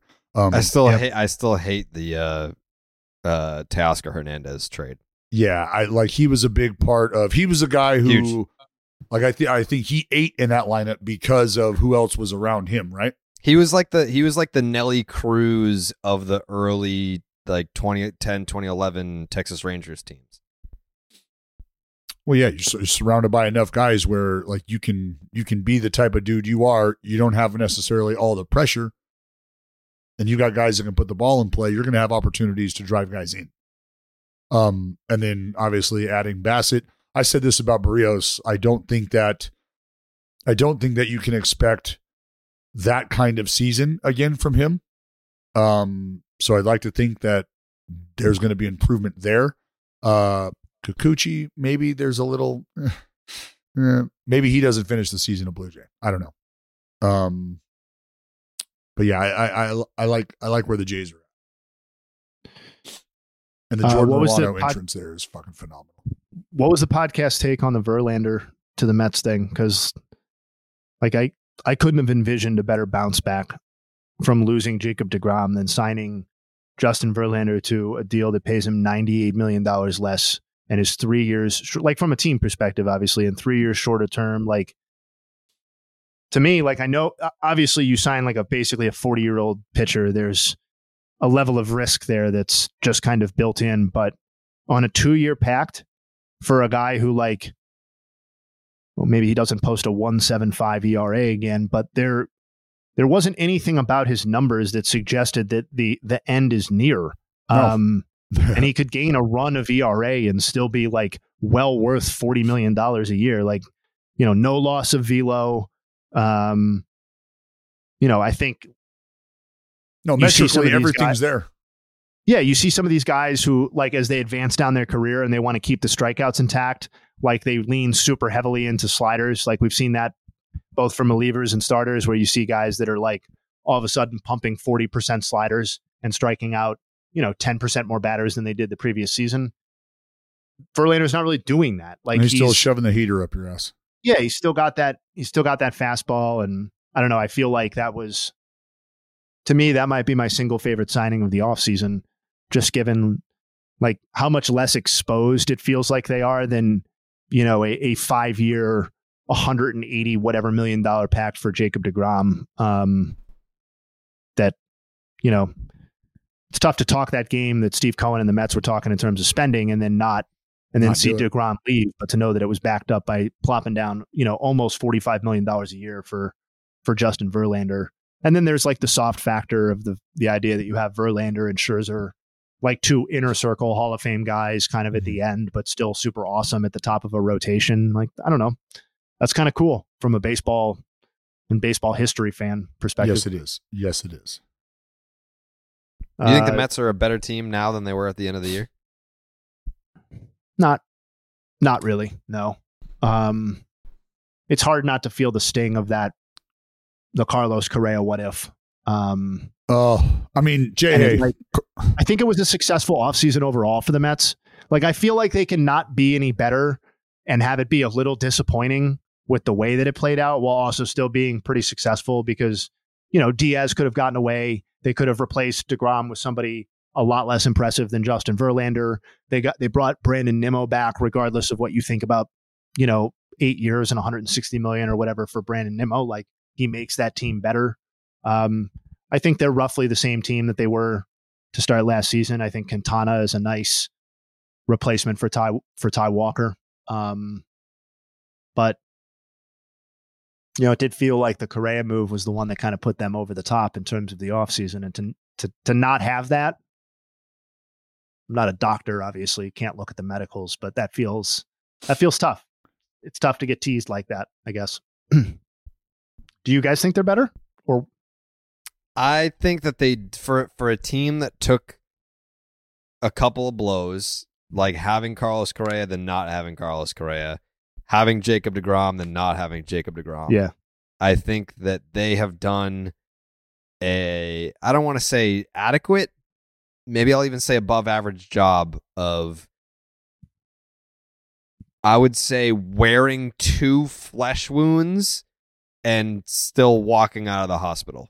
Like I think that they're like, most teams cannot lose Jacob deGrom and Carlos Correa in the same offseason and come away from it like, hey, we're still going to contend for a World Series. And I feel like the Mets are still in that spot. I think what makes it interesting is that it's a more complicated offseason in terms of successes or whatever than either of the teams they're competing against in the division. Like the Braves had a straightforward, like very successful offseason, I would say. You know, the contract extensions, the Sean Murphy acquisition and extension. Like the Braves continued doing what they do, lock up their young core, and they got better by importing another piece that fits along that timeline in Murphy. And the Phillies just went out and were like, we're going to sign Trey Turner for $300 million, and he just makes our team better. And we're not really losing anybody of significance that he has to replace. And for the Mets, it's, as you said, it's kind of like a give and take. It's a drop and add sort of situation, and it's kind of a little bit more of an eye of the beholder. Which players do you prefer sort of thing. So I do think that plays into kind of the two sides of the Mets offseason, or how it's perceived. Jose Abreu to the Astros. Quick. Big one. Love that. I mean, in terms of player to team, like, I think we're all on the same page probably that 2020, like Jose Abreu in a normal season is probably not an MVP, and very good player, but not an MVP, and that always overstated like how good he is. But I also think like we've gone too far in the other direction a little bit, and that his lack of homers from last year, like he only hit 15 in like 400 more plate appearances than he had in he just didn't hit the ball out. But I think that obscured the fact that in a lot of ways he was as good or better of an offensive player than he was in 21. So like what looks like a power outage or a player who's on a clear-cut decline, like I'm not totally convinced that's where it is. Like his K rate was like he'd never strike out less than he did last season.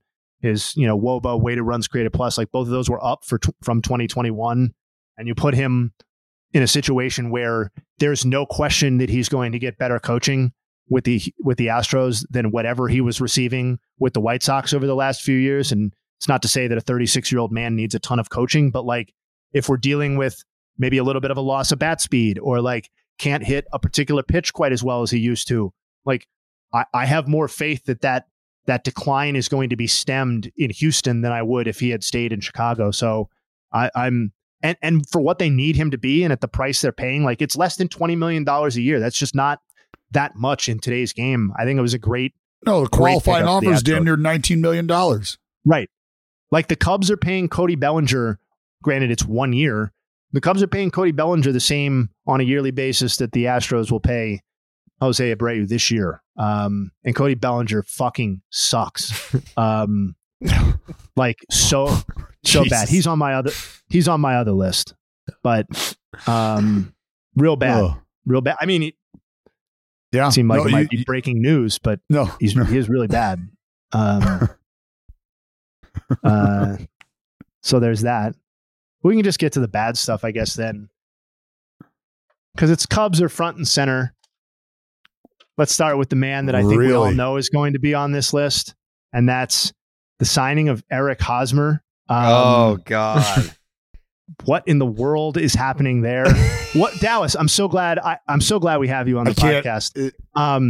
Let me ask you a question, because the last time you and I talked about Eric Hosmer, one of the things that you touted was his leadership qualities, and the tone that he was bringing to the San Diego Padres clubhouse. And since then, really all that's happened is that he's got to be unplayably bad.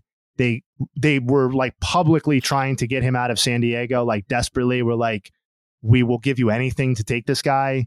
And then he was traded to the Red Sox. He was terrible with them too. Wasn't re-signed, and then games. signed like some completely non-entity offer with the Cubs this offseason. So like the price of leadership seems to be going down. It was like $20 million a year when he was with the Padres, and now it's like $1 million a year. And I'm wondering, do you think that's just like a market correction, or do you think maybe that you were full of shit? No, I think it's fair to say that there's been a shift in value, and we've been seeing the decline in the appreciation of veteran presence for a long time in this game, Jayhay. And I think Padres seem to be doing okay once they kicked him to the curb. They got like better, I think. Yeah, they did. It's just we're watching that rapid degradation occur right before our very eyes. So few nugs on Eric Hosmer. We don't have to spend a ton of time here if you don't need to. There have been 112 players to have at least 2,000 plate appearances over the last 5 years. He ranks 111th in wins above replacement, so that's second to last. For context on how much 0.3 wins above replacement over 5 seasons is, Andrew McCutchen, who we're all happy he's back with the Pirates. He's back. Yay. I can't scream. Yay. And therein marks the Pirates season highlight. Andrew McCutchen had 0.3 F4 just last season when he was new. I'm taking this segment awfully personally. He got it in one season what Hosmer has taken 5 to get. A little bit more context. There were 4 batters who got 0.3 F4 on the final day of the season last year. With one day. Hosmer's taken 5 years to get that amount. 5 seasons of regular playing time, by the way, not some bit character. These teams have kept trotting his ass out there every year for like 600 plate appearances, and he's just no contributions at all. So Eric Hosmer to the Cubs, and then Cody Bellinger to the Cubs, also bad. Less of a personal vendetta situation there, and more of just the fact that he's no good. 193, 256, 355 is his slash line.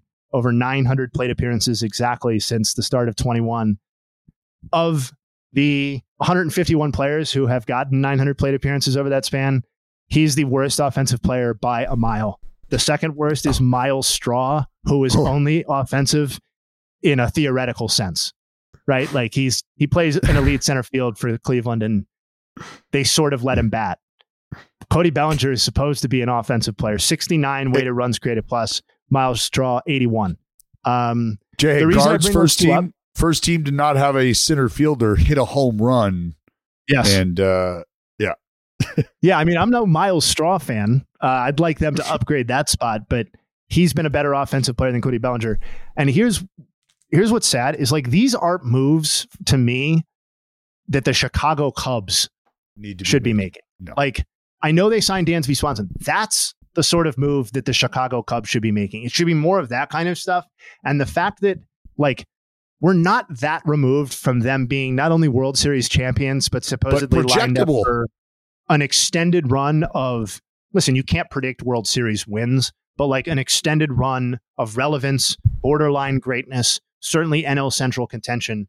And that seems so far in the rearview mirror. And the fact that they're in year 3 or 4 of the rebuild, and we're still in the phase of taking a flyer on Cody Bellinger for $18 million or signing Eric Hosmer for whatever they're paying him. It just feels like we should be past that, and that they're an organization whose standards should be higher than that for their offseason. And that's why their moves I don't like. Correct me if I'm wrong. I thought I saw somewhere that the Chicago Cubs have added more WAR than any other team in baseball this offseason. Do you know how low the bar is for that? I mean, honestly, I know your stat probably isn't relative to what they had, so I'm being a little bit unfair, but that roster at the end of last season was shockingly bad for how deep into this rebuild they are. There's just almost nothing there offensively. It's bad. I bet they'll be better, but not because of those two, I don't think. Yeah, the DeGrom thing, I don't know. Great pitcher, obviously. Nobody on this podcast who's listening needs me to say that, but it just feels like the Rangers are too far away for this sort of like expensive. It just feels like a luxury item for a team that would be closer to contention than the Rangers are. And I know I praised them for spending, the Seager and Semien deals from last offseason. That was a lot of money. This is a lot of money, but it just feels premature and like they're trying to jumpstart something that's not ready to be jump started. Like they have $92 million committed to DeGrom, Seager, and Semien, and they have 155 committed to those three, plus Perez, Eovaldi, Gray, and Heaney. Like they're already 7th in Major League Baseball in payroll. Like that's the other concern is like they still need to add a lot to this team. And unless you're projecting like really A+ internal growth development from all of their young players, and maybe that happens, but like so that's kind of what needs to happen. Yeah, Jay, just I mean, how much money committed again to those players for next year? Just for next year. So to the big three, 91.5 to the big three, plus basically the rest of their starting rotation, which is Martin Perez, Nate Eovaldi, Jonathan Gray, and Heaney, 155 million. And they won 8 more games than the A's did. Yeah. Like they were better with Seager and Semien, but not better enough. And no, when you're talking about that kind of money, I'm going to need to see, if I'm the Rangers, I'm going to need to see a bigger gap between me and the last place team in the division. Yeah. And it's sort of unfair to blame Seager and Semien for this because like they were some of the best players on the team. It's more about the other players than it is about those guys. But sure. How much more upward payroll trajectory or room did the Rangers have to add to this core that's already it's definitely behind the Astros. It's almost certainly behind the Mariners. I'll tell you this. They feel like they've got an impact third baseman coming or here, I should say. I get it. And young money, former Texas Tech Red Raider. It feels like he has to be impact sooner rather than later for this. For this plan to work, because if you wait 2 or 3 years, what exactly are Corey Seager, Marcus Semien, and Jacob DeGrom in 2 or 3 years? Like, or who are they? Yeah, who are they holding the door for? Right, like those guys are all ready to win right now, in theory. Mm-hmm. Yep, 24th in innings pitched by starting pitchers last year. Yeah, not great, and they not afraid to give up the long ball. And then the other one I didn't like that I had written down was Clevenger to the White Sox. I just feel like he's not the pitcher that he was, and everything about watching Mike Clevenger and looking at the stats and stuff like that doesn't lead me to believe that he's a guy who is going to be making the adjustments necessary to be a different kind of successful pitcher. Like he's gone from 34% to 19% strikeout rate in 2 years. And his fastball, I'm looking at a guy whose fastball velocity is down almost 2 miles an hour from 2 seasons ago. Like, yes, injuries, but like that's what happens with injuries, right? Like they do, Dallas, you've told us many times, like they do sap some of your ability to bounce back after a while, and you can't get to the same velocity. And you can Clev has never been a guy who's been like a high pitchability guy to me. Well, injuries, or a craftsman necessarily, and. Well, to your point, Jayhay, watching him, like the injuries, and I've talked to him about this. When you get a few of them backed up, back to back, and you're not really over one, you're dealing with another. Yeah. You find yourself, you're no longer physically in a position to get stronger, to build. You're constantly trying to repair your foundation. Right? You build on a strong foundation. When your foundation starts to crack, when your foundation starts to crumble, you can't build. You stop building on that. You need to repair the foundation. But if you're just constantly eroding, you never have the opportunity to build again. You're just constantly playing catch up, it feels like, physically. And that's, to your point about the numbers, that's what we're seeing happen on the field. You're matching it with the numbers in terms of velocity loss, ability to swing and miss bats. Those two coincide. Like that just, it is what it is. And I know you came in hot about the White Sox early about, their outstanding decade plus run in that Central Division. But I mean, as much and look, we are a big Clev podcast here. We love Clev. Love Clev. I mean, when it happened, what I was it's not thinking, a personal thing against Mike Clevenger. It's just, he pitches a certain way, and he pitched a certain way when he was at his peak with Cleveland. And whether it's been with San Diego or, I guess we'll see with the White Sox, he just hasn't been able to recapture that level of dominance. And, the White Sox big moves were Clevenger and Benintendi. And I'm just not sure that, I think expectations should be in check there if you're a White Sox fan, for sure. Yes, I think that's fair to say. I'm actually surprised that you didn't have any complaints about the Bogarts contract. Complaints like from the Padres end? Yeah.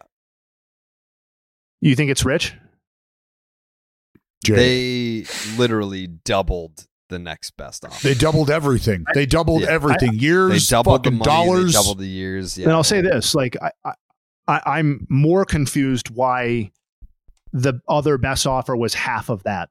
Because the Red Sox hate him. I must be missing something about the Xander Bogaerts market then, because to me it was him getting a Trey Turner-esque deal, or in line with what Carlos Correa was going to get in the original iterations of his deals with the Giants or Mets in terms of average annual value and approximate overall value.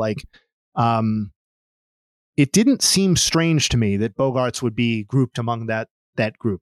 Maybe his upside is a little less than those guys on a year-to-year basis, but he's been so outstanding for so long. I would have assumed that. I don't understand why the other evaluations were $150 million or whatever you're telling me it was. Yeah, I mean, the Red Sox were somewhere around 6 for 160, 7 for, I don't know, not 180, but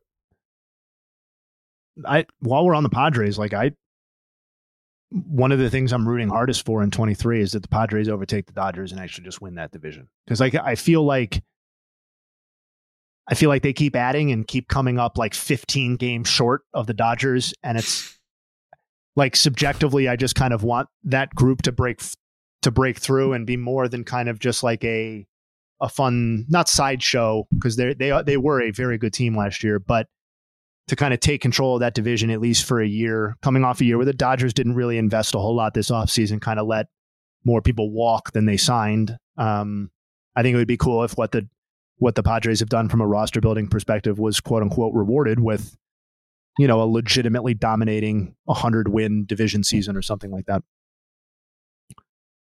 It would be nice. I don't the Dodgers are obviously a very good team.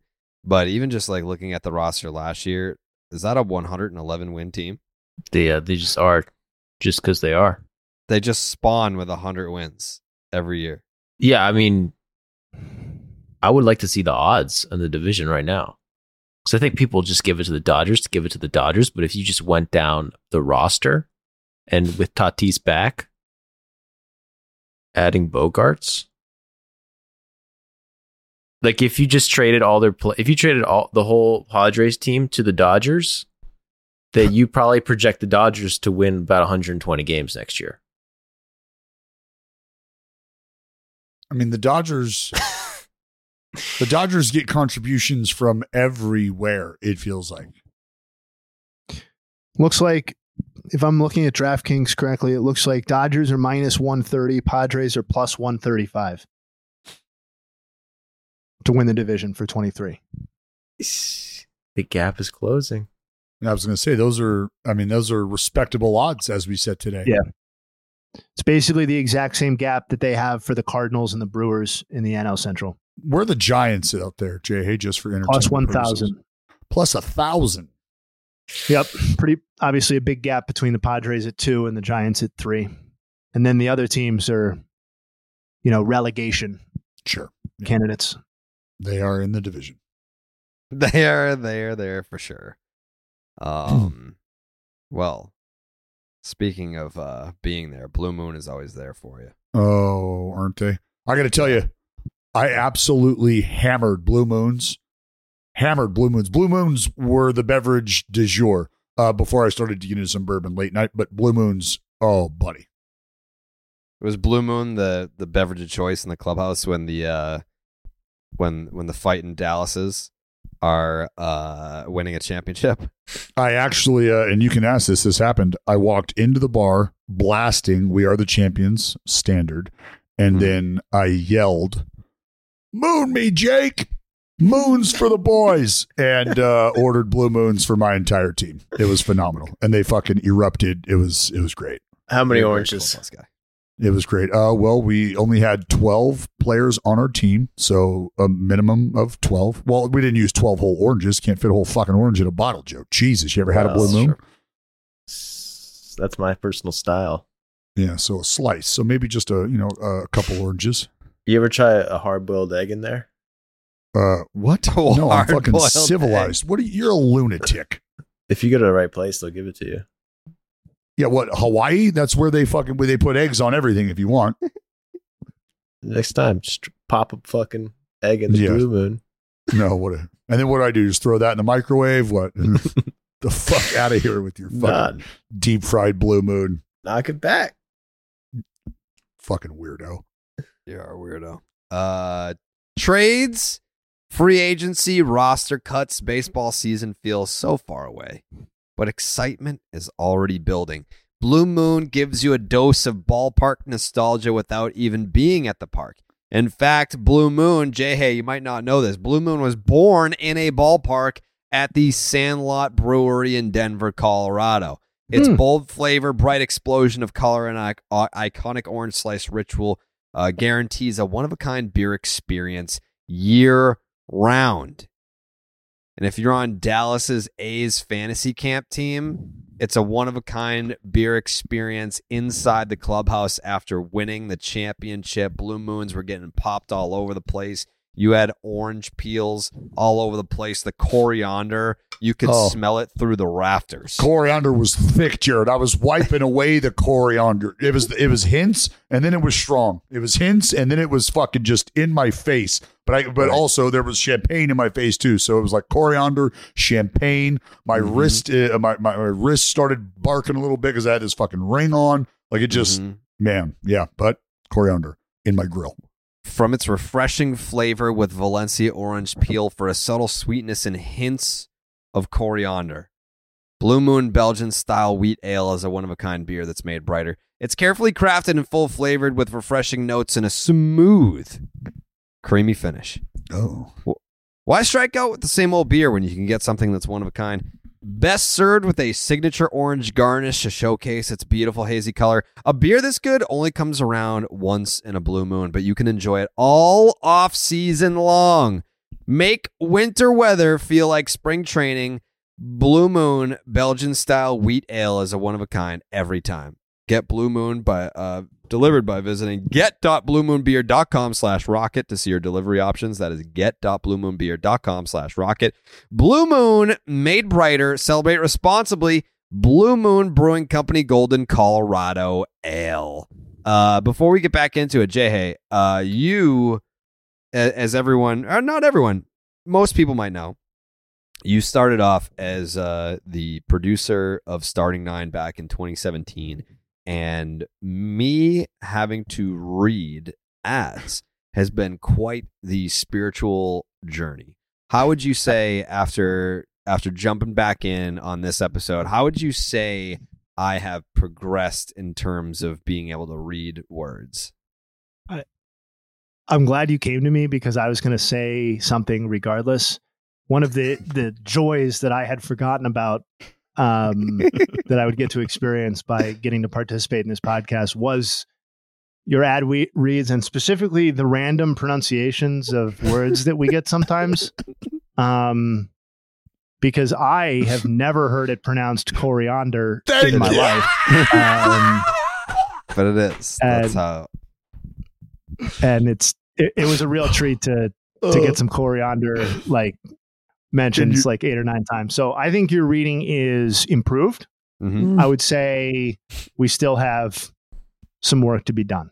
There's improvement always possible. But I am really proud that you're still doing reads live. You could have gone soft and done pre-recorded ad reads. They just, that Jake slips right in afterwards or something like that to take the pressure off. But you're a man who's comfortable reading live, even if we get a slip up here or there. Even if you shouldn't be. Even if you shouldn't be. I enjoy reading. It's one of my favorite pastimes. So I'm glad that you were there for that. We haven't gotten a new read in a while. So like a lot of these I can do blindfolded. Like the Blue Moon ad read, we switch that up every now and then. But in terms of getting like a new partner and being thrown off with what was the cheese you used to pronounce? Pecorino. Cheese. That's good stuff. That's what got bringing the cheese started. That was the birth of bringing the cheese. Bringing the cheese. Sure, that'll find its way back in. Yeah.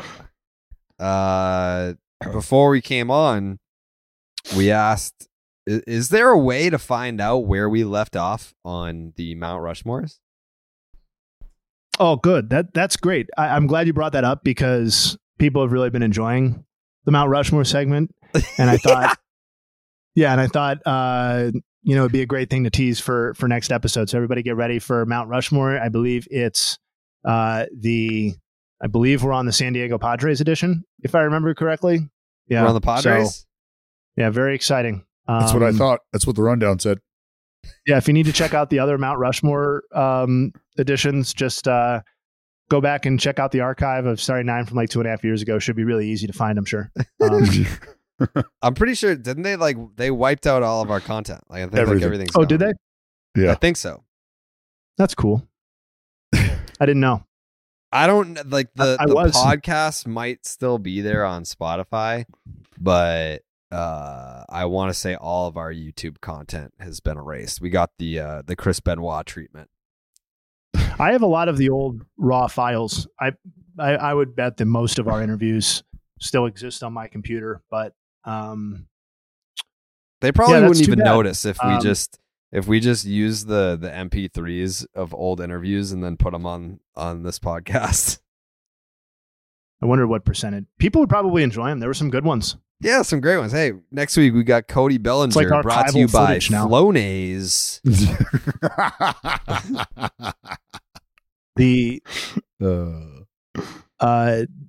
It's interesting that they took the time to wipe everything off because they kept my email intact, and I got like every company email for like 4 years after I stopped working there. No joke. It just I told you guys when it stopped. It was like 6 months ago. Yeah. They finally figured it out. Yeah. Yeah, they just recently unfollowed me on Twitter. Whoa. Mm. Yeah. No, they took their sweet time cutting ties in some other areas. It was great to see. Yeah. Yeah, I wish I would have gotten that sort of parachute. Golden parachute. But I got to tell you, the email that was just an incredible source of entertainment for years to come. When did they stop your email, Dallas? They like right around the same time for Jayhay. I think right around the time he was hired, I think was when Dallas stopped receiving the emails. Roughly. Yeah, I'm sorry. Yeah, we'll get Dallas is still getting emails for quite some time. They shut mine off immediately, which is quite the problem when you never checked it anyway. Well, stupidly had a lot of like logins tied to that email. So like if I wanted to, I'm more of a Starbucks guy now than a Dunks guy. But like my Dunkin' Donuts app is like attached to that email. So if I forgot my password and wanted to retrieve it, like I can't. Yeah, that's tough. Yeah, I think like at the time my Twitter. Rushmore, I believe the last Mount Rushmore that we ever did, Cardinals, was the Cincinnati Reds. Oh, wow. On episode 297, December 23rd, 2021. Very So possible. what, a year and a month. Okay. All right. So now we just need to find out which teams we've already done. And then just... Yeah, that's possible. I got to believe, look, if you're, list. you know what? How about, let's do this, Jared. Let's do this. All right. What? If you're listening to this and you can provide us with tangible, factual proof, not evident, but you know what I mean? Like, here's what you guys did. If you could show us that, then Jared will send you something like 6 years from now. I'm sure you'll get it. But like a baseball, you see that baseball is dead, that shirt that Joe's wearing? He will have someone send that to your child, even if you don't have a child now, and you're going to have one in the next like 10. That's when you'll get it from Jared, but he will send you that shirt. I have the answer already, so just send me my shirt. Okay. Thank you. I found the answer. Where was it? We've done 17 of them. Love that. Oh, so we still have plenty left. Plenty. A lot of meat on that bone. Just under half the league. Do we know offhand what those teams are that we have not done? I have the list of teams that we have done. Okay, let's do that. Let's do that. We have done the Cardinals, the D-backs, the Mariners, the Twins, the Marlins, the Jays, the Royals, the Rays, the Orioles, the Phillies, the Padres, the Rockies, Astros, Braves, Cubs, Tigers, and Reds. Okay. All right. So a lot of good teams. All right. Is there any interest in saving the guards? You said we already did the Braves though? Yeah, but nobody fucking remembers. Okay. No, I'm just the saying. Braves one was the most difficult one. Remember? Now. Yeah. Like when we did the Braves one, that was the one that we broke all the rules because it was like, how are we not gonna like that? The Braves Mount Rushmore. That's a hard one. Was the most difficult by far. Yeah. Borderline impossible. Yeah, well, because you have to put those three guys on that, and then how do you leave Larry off? Babe Ruth, does he count? I'm putting Babe, Boston Brave. Boston Brave. Just does not count. He's my number one. Does not count. He sucks. Murderer. All right, so yeah. Well, then you're gonna have to pick a team for us to get into. Yeah, Me? Jayhay. Yeah. Well, somebody. Not me. Okay. How did we pick last time? Jay I just picked whatever the hell I wanted to do. Yep. Not any more scientific than that. Okay.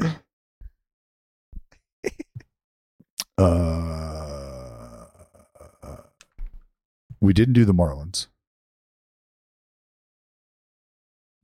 In honor of McCutcheon, should we do the Pirates? Ooh. I'm into that. Yeah, okay. Seems like a nice one to ease back into, right? Yeah.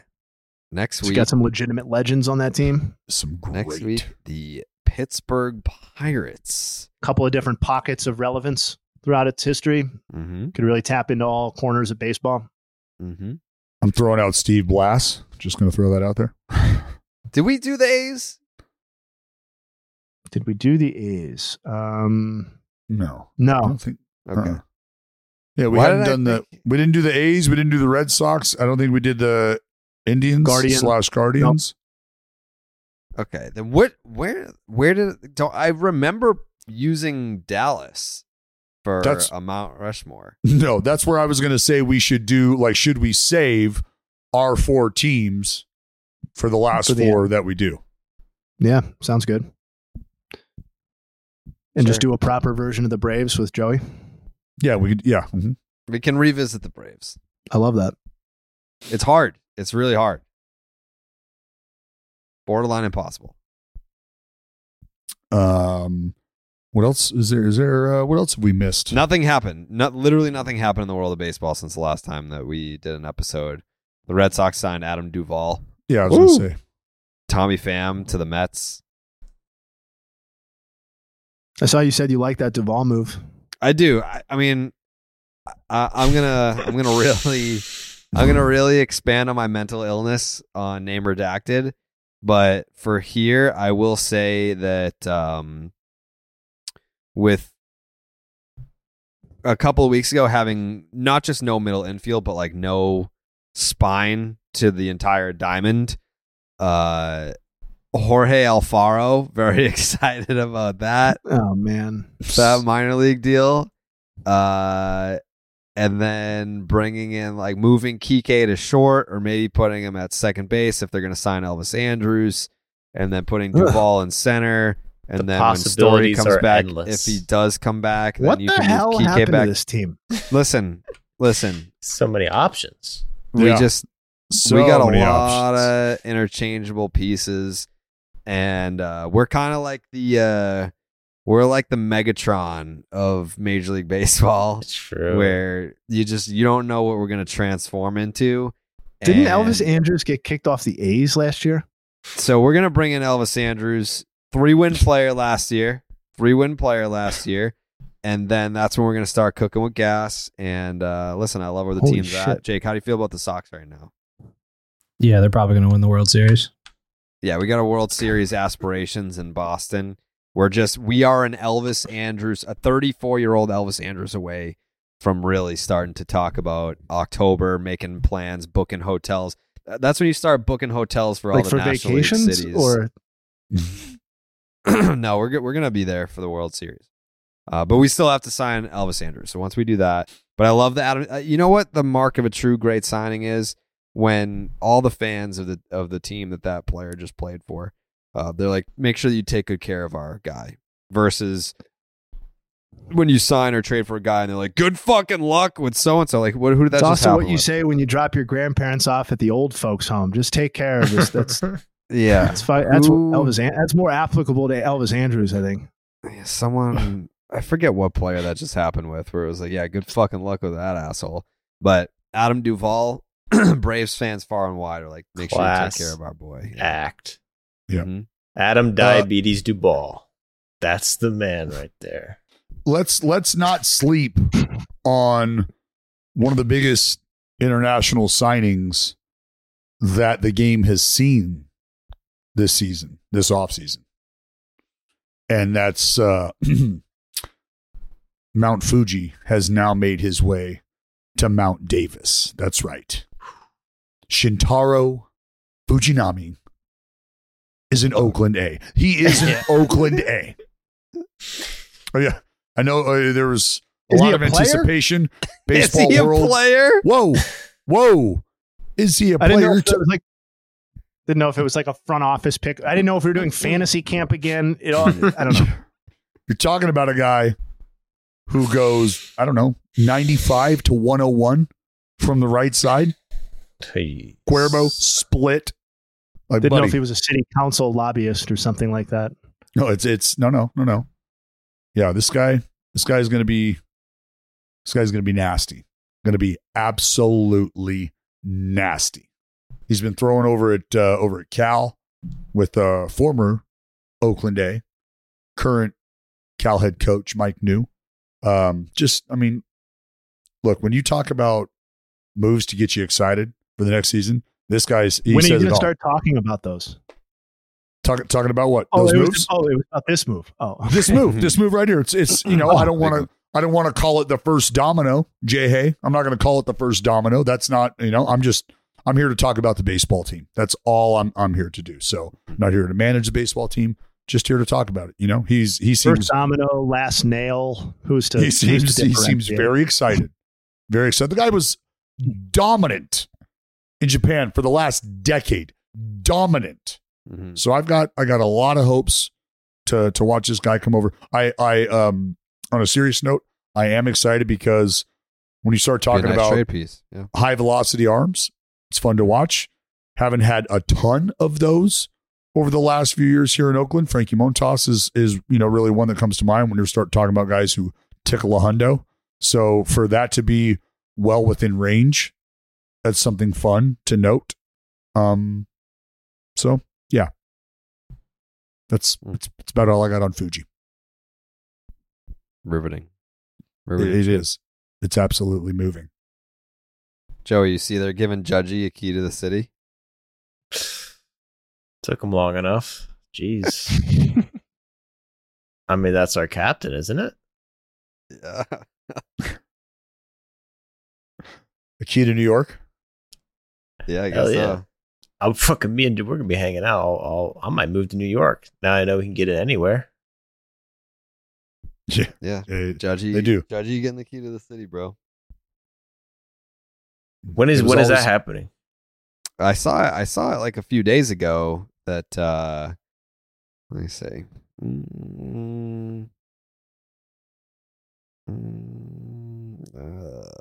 How are they going to give a judge the key of the city? Isn't that corrupt? Isn't Aaron Judge will soon receive a key to the city of New York? The mayor announced this. Wow. That's what happens when you get the key to the city. But who else is? I want to see a history of who else has gotten the key to the city in New York. I bet there's some shitheads in there. Some people that you wouldn't think are worthy of that. Is that what you're saying? Yeah. Like, do you think like Carmelo Anthony has the key to the city in New York? Is he a bad dude? I don't know. Is he a shithead? I feel like. I mean, I don't know. Like, has he done something where I feel like Melo was chill? Melo's a good guy, right? No, am I wrong? I don't know him. Yeah, well, I don't know him either. But I mean, I'm just like, yeah, I don't know. Was there like a cancellation on Melo that I missed, or like, my God, I don't know. No, like, yeah. Did they give? They probably gave like Chuck Knobloch a key to the city at some point too. Wow, that's mean. Why does that mean? Didn't old Chuck have the yips? Yeah, real piece of shit. Your words, not mine. I don't think that's how that went. You literally told me that off the air. No, I didn't. Did. Have you ever met him before? I think he is a piece of shit. Look that up. Didn't Chuck Knobloch do some piece of shit stuff? Yeah, he did, right? Mm-hmm. Yes. Was that like domestic abuse and shit?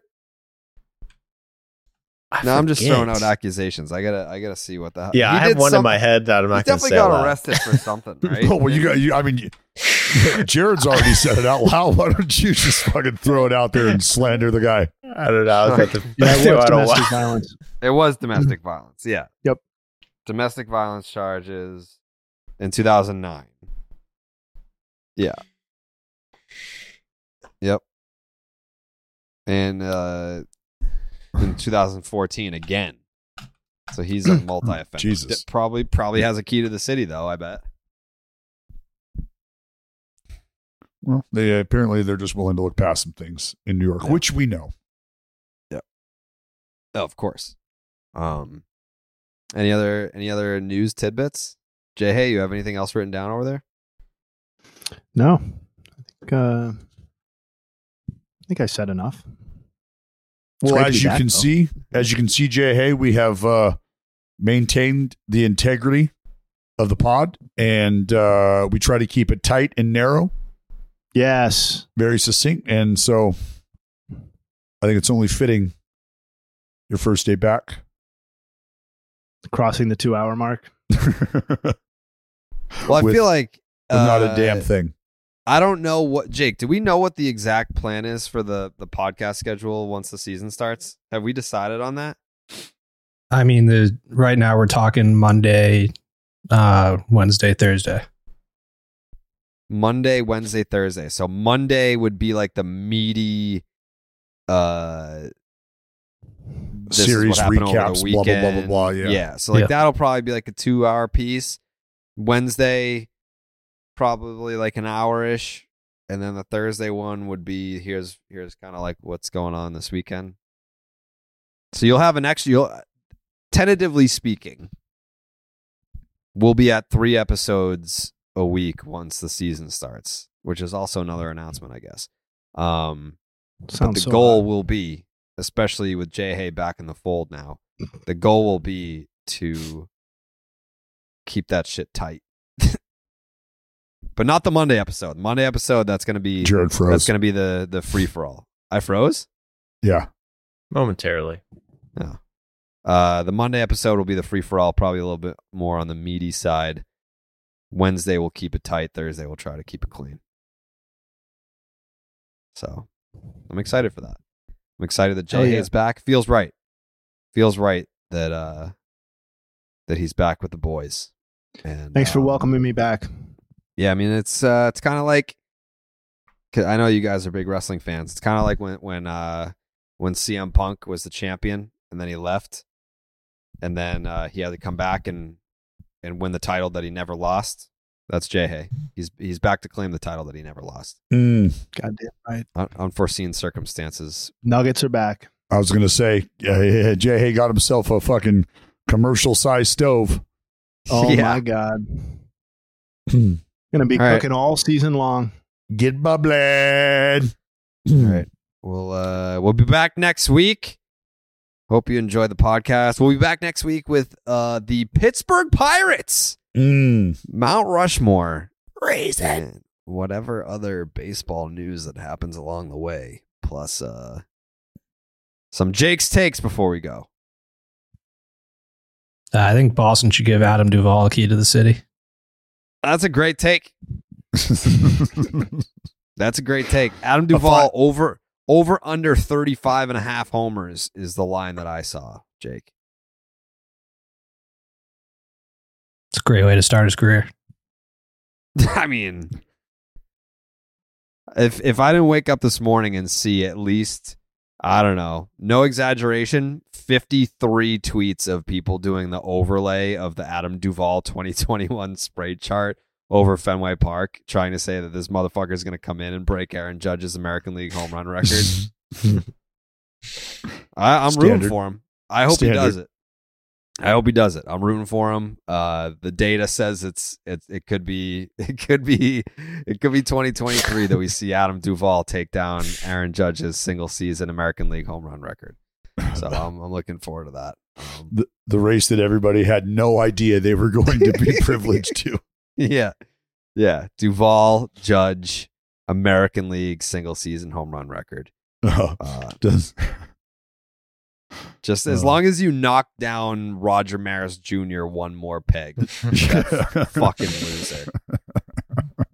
I can see him. He's going to start showing up to Red Sox games uninvited. Yeah.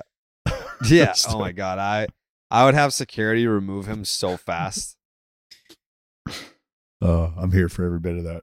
I don't know if you have that power anymore, buddy. Ever since you packed your bags and moved out of there. Yeah. I can still see Fenway from my house. Moved out to the burbs. Yeah, God doesn't even go to Dunkin' anymore. Starbucks guy. Nope. Starbucks guy. I've been a Starbucks Burbs guy. Damn. I mean, Jared, has Jayhay, did you get to see the Christmas present that I got Jared? I can't get it from here. You can't what? I can't get it from here. My legs are broken. I don't think that's true. I think, come on, Jayhay's first day back. Can you just please show Jayhay the picture? Show him your Christmas present. I can't get up right now. I'm very sleepy. That's unfortunate. Then I'll just have to text it to him. Did I send you a picture? Oh, buddy, I mean, there's people that are in your house that have your phone number that have my phone number. Okay. So yeah. I mean, I'm putting it in my living room. Dallas sent me a picture of himself with my mother and my adopted sister, and then sent it to me as a housewarming gift. In a massive picture frame that would take up a large portion of the wall. I mean, it's got its own wall. I think Jayhay's frozen. No, he's there. All right. He just knows it's a good gift. He wants to see it. It's all right if you want to keep it from him, though. It's fine. I'll see it eventually. Yeah, I'll see it eventually. All right. Well, Jared, best of luck on your leg surgery. Thank you. The people, I did see that when I said that we had an announcement. Someone said Jared's finally getting the leg implants. The leg lengthening surgery. Yeah, the leg implants. Well, leg implants to me is the calf implants. Oh no, those different implant. Yeah, totally different surgery. All right. See you next week. Okay. We go. This is the story of the one. As head of maintenance at a concert hall, he knows the show must always go on. That's why he works behind the scenes, ensuring every light is working, the HVAC is humming, and his facility shines. With Grainger's supplies and solutions for every challenge he faces, plus 24/7 customer support, his venue never misses a beat. Call quickgrainger.com or just stop by. Grainger, for the ones who get it done.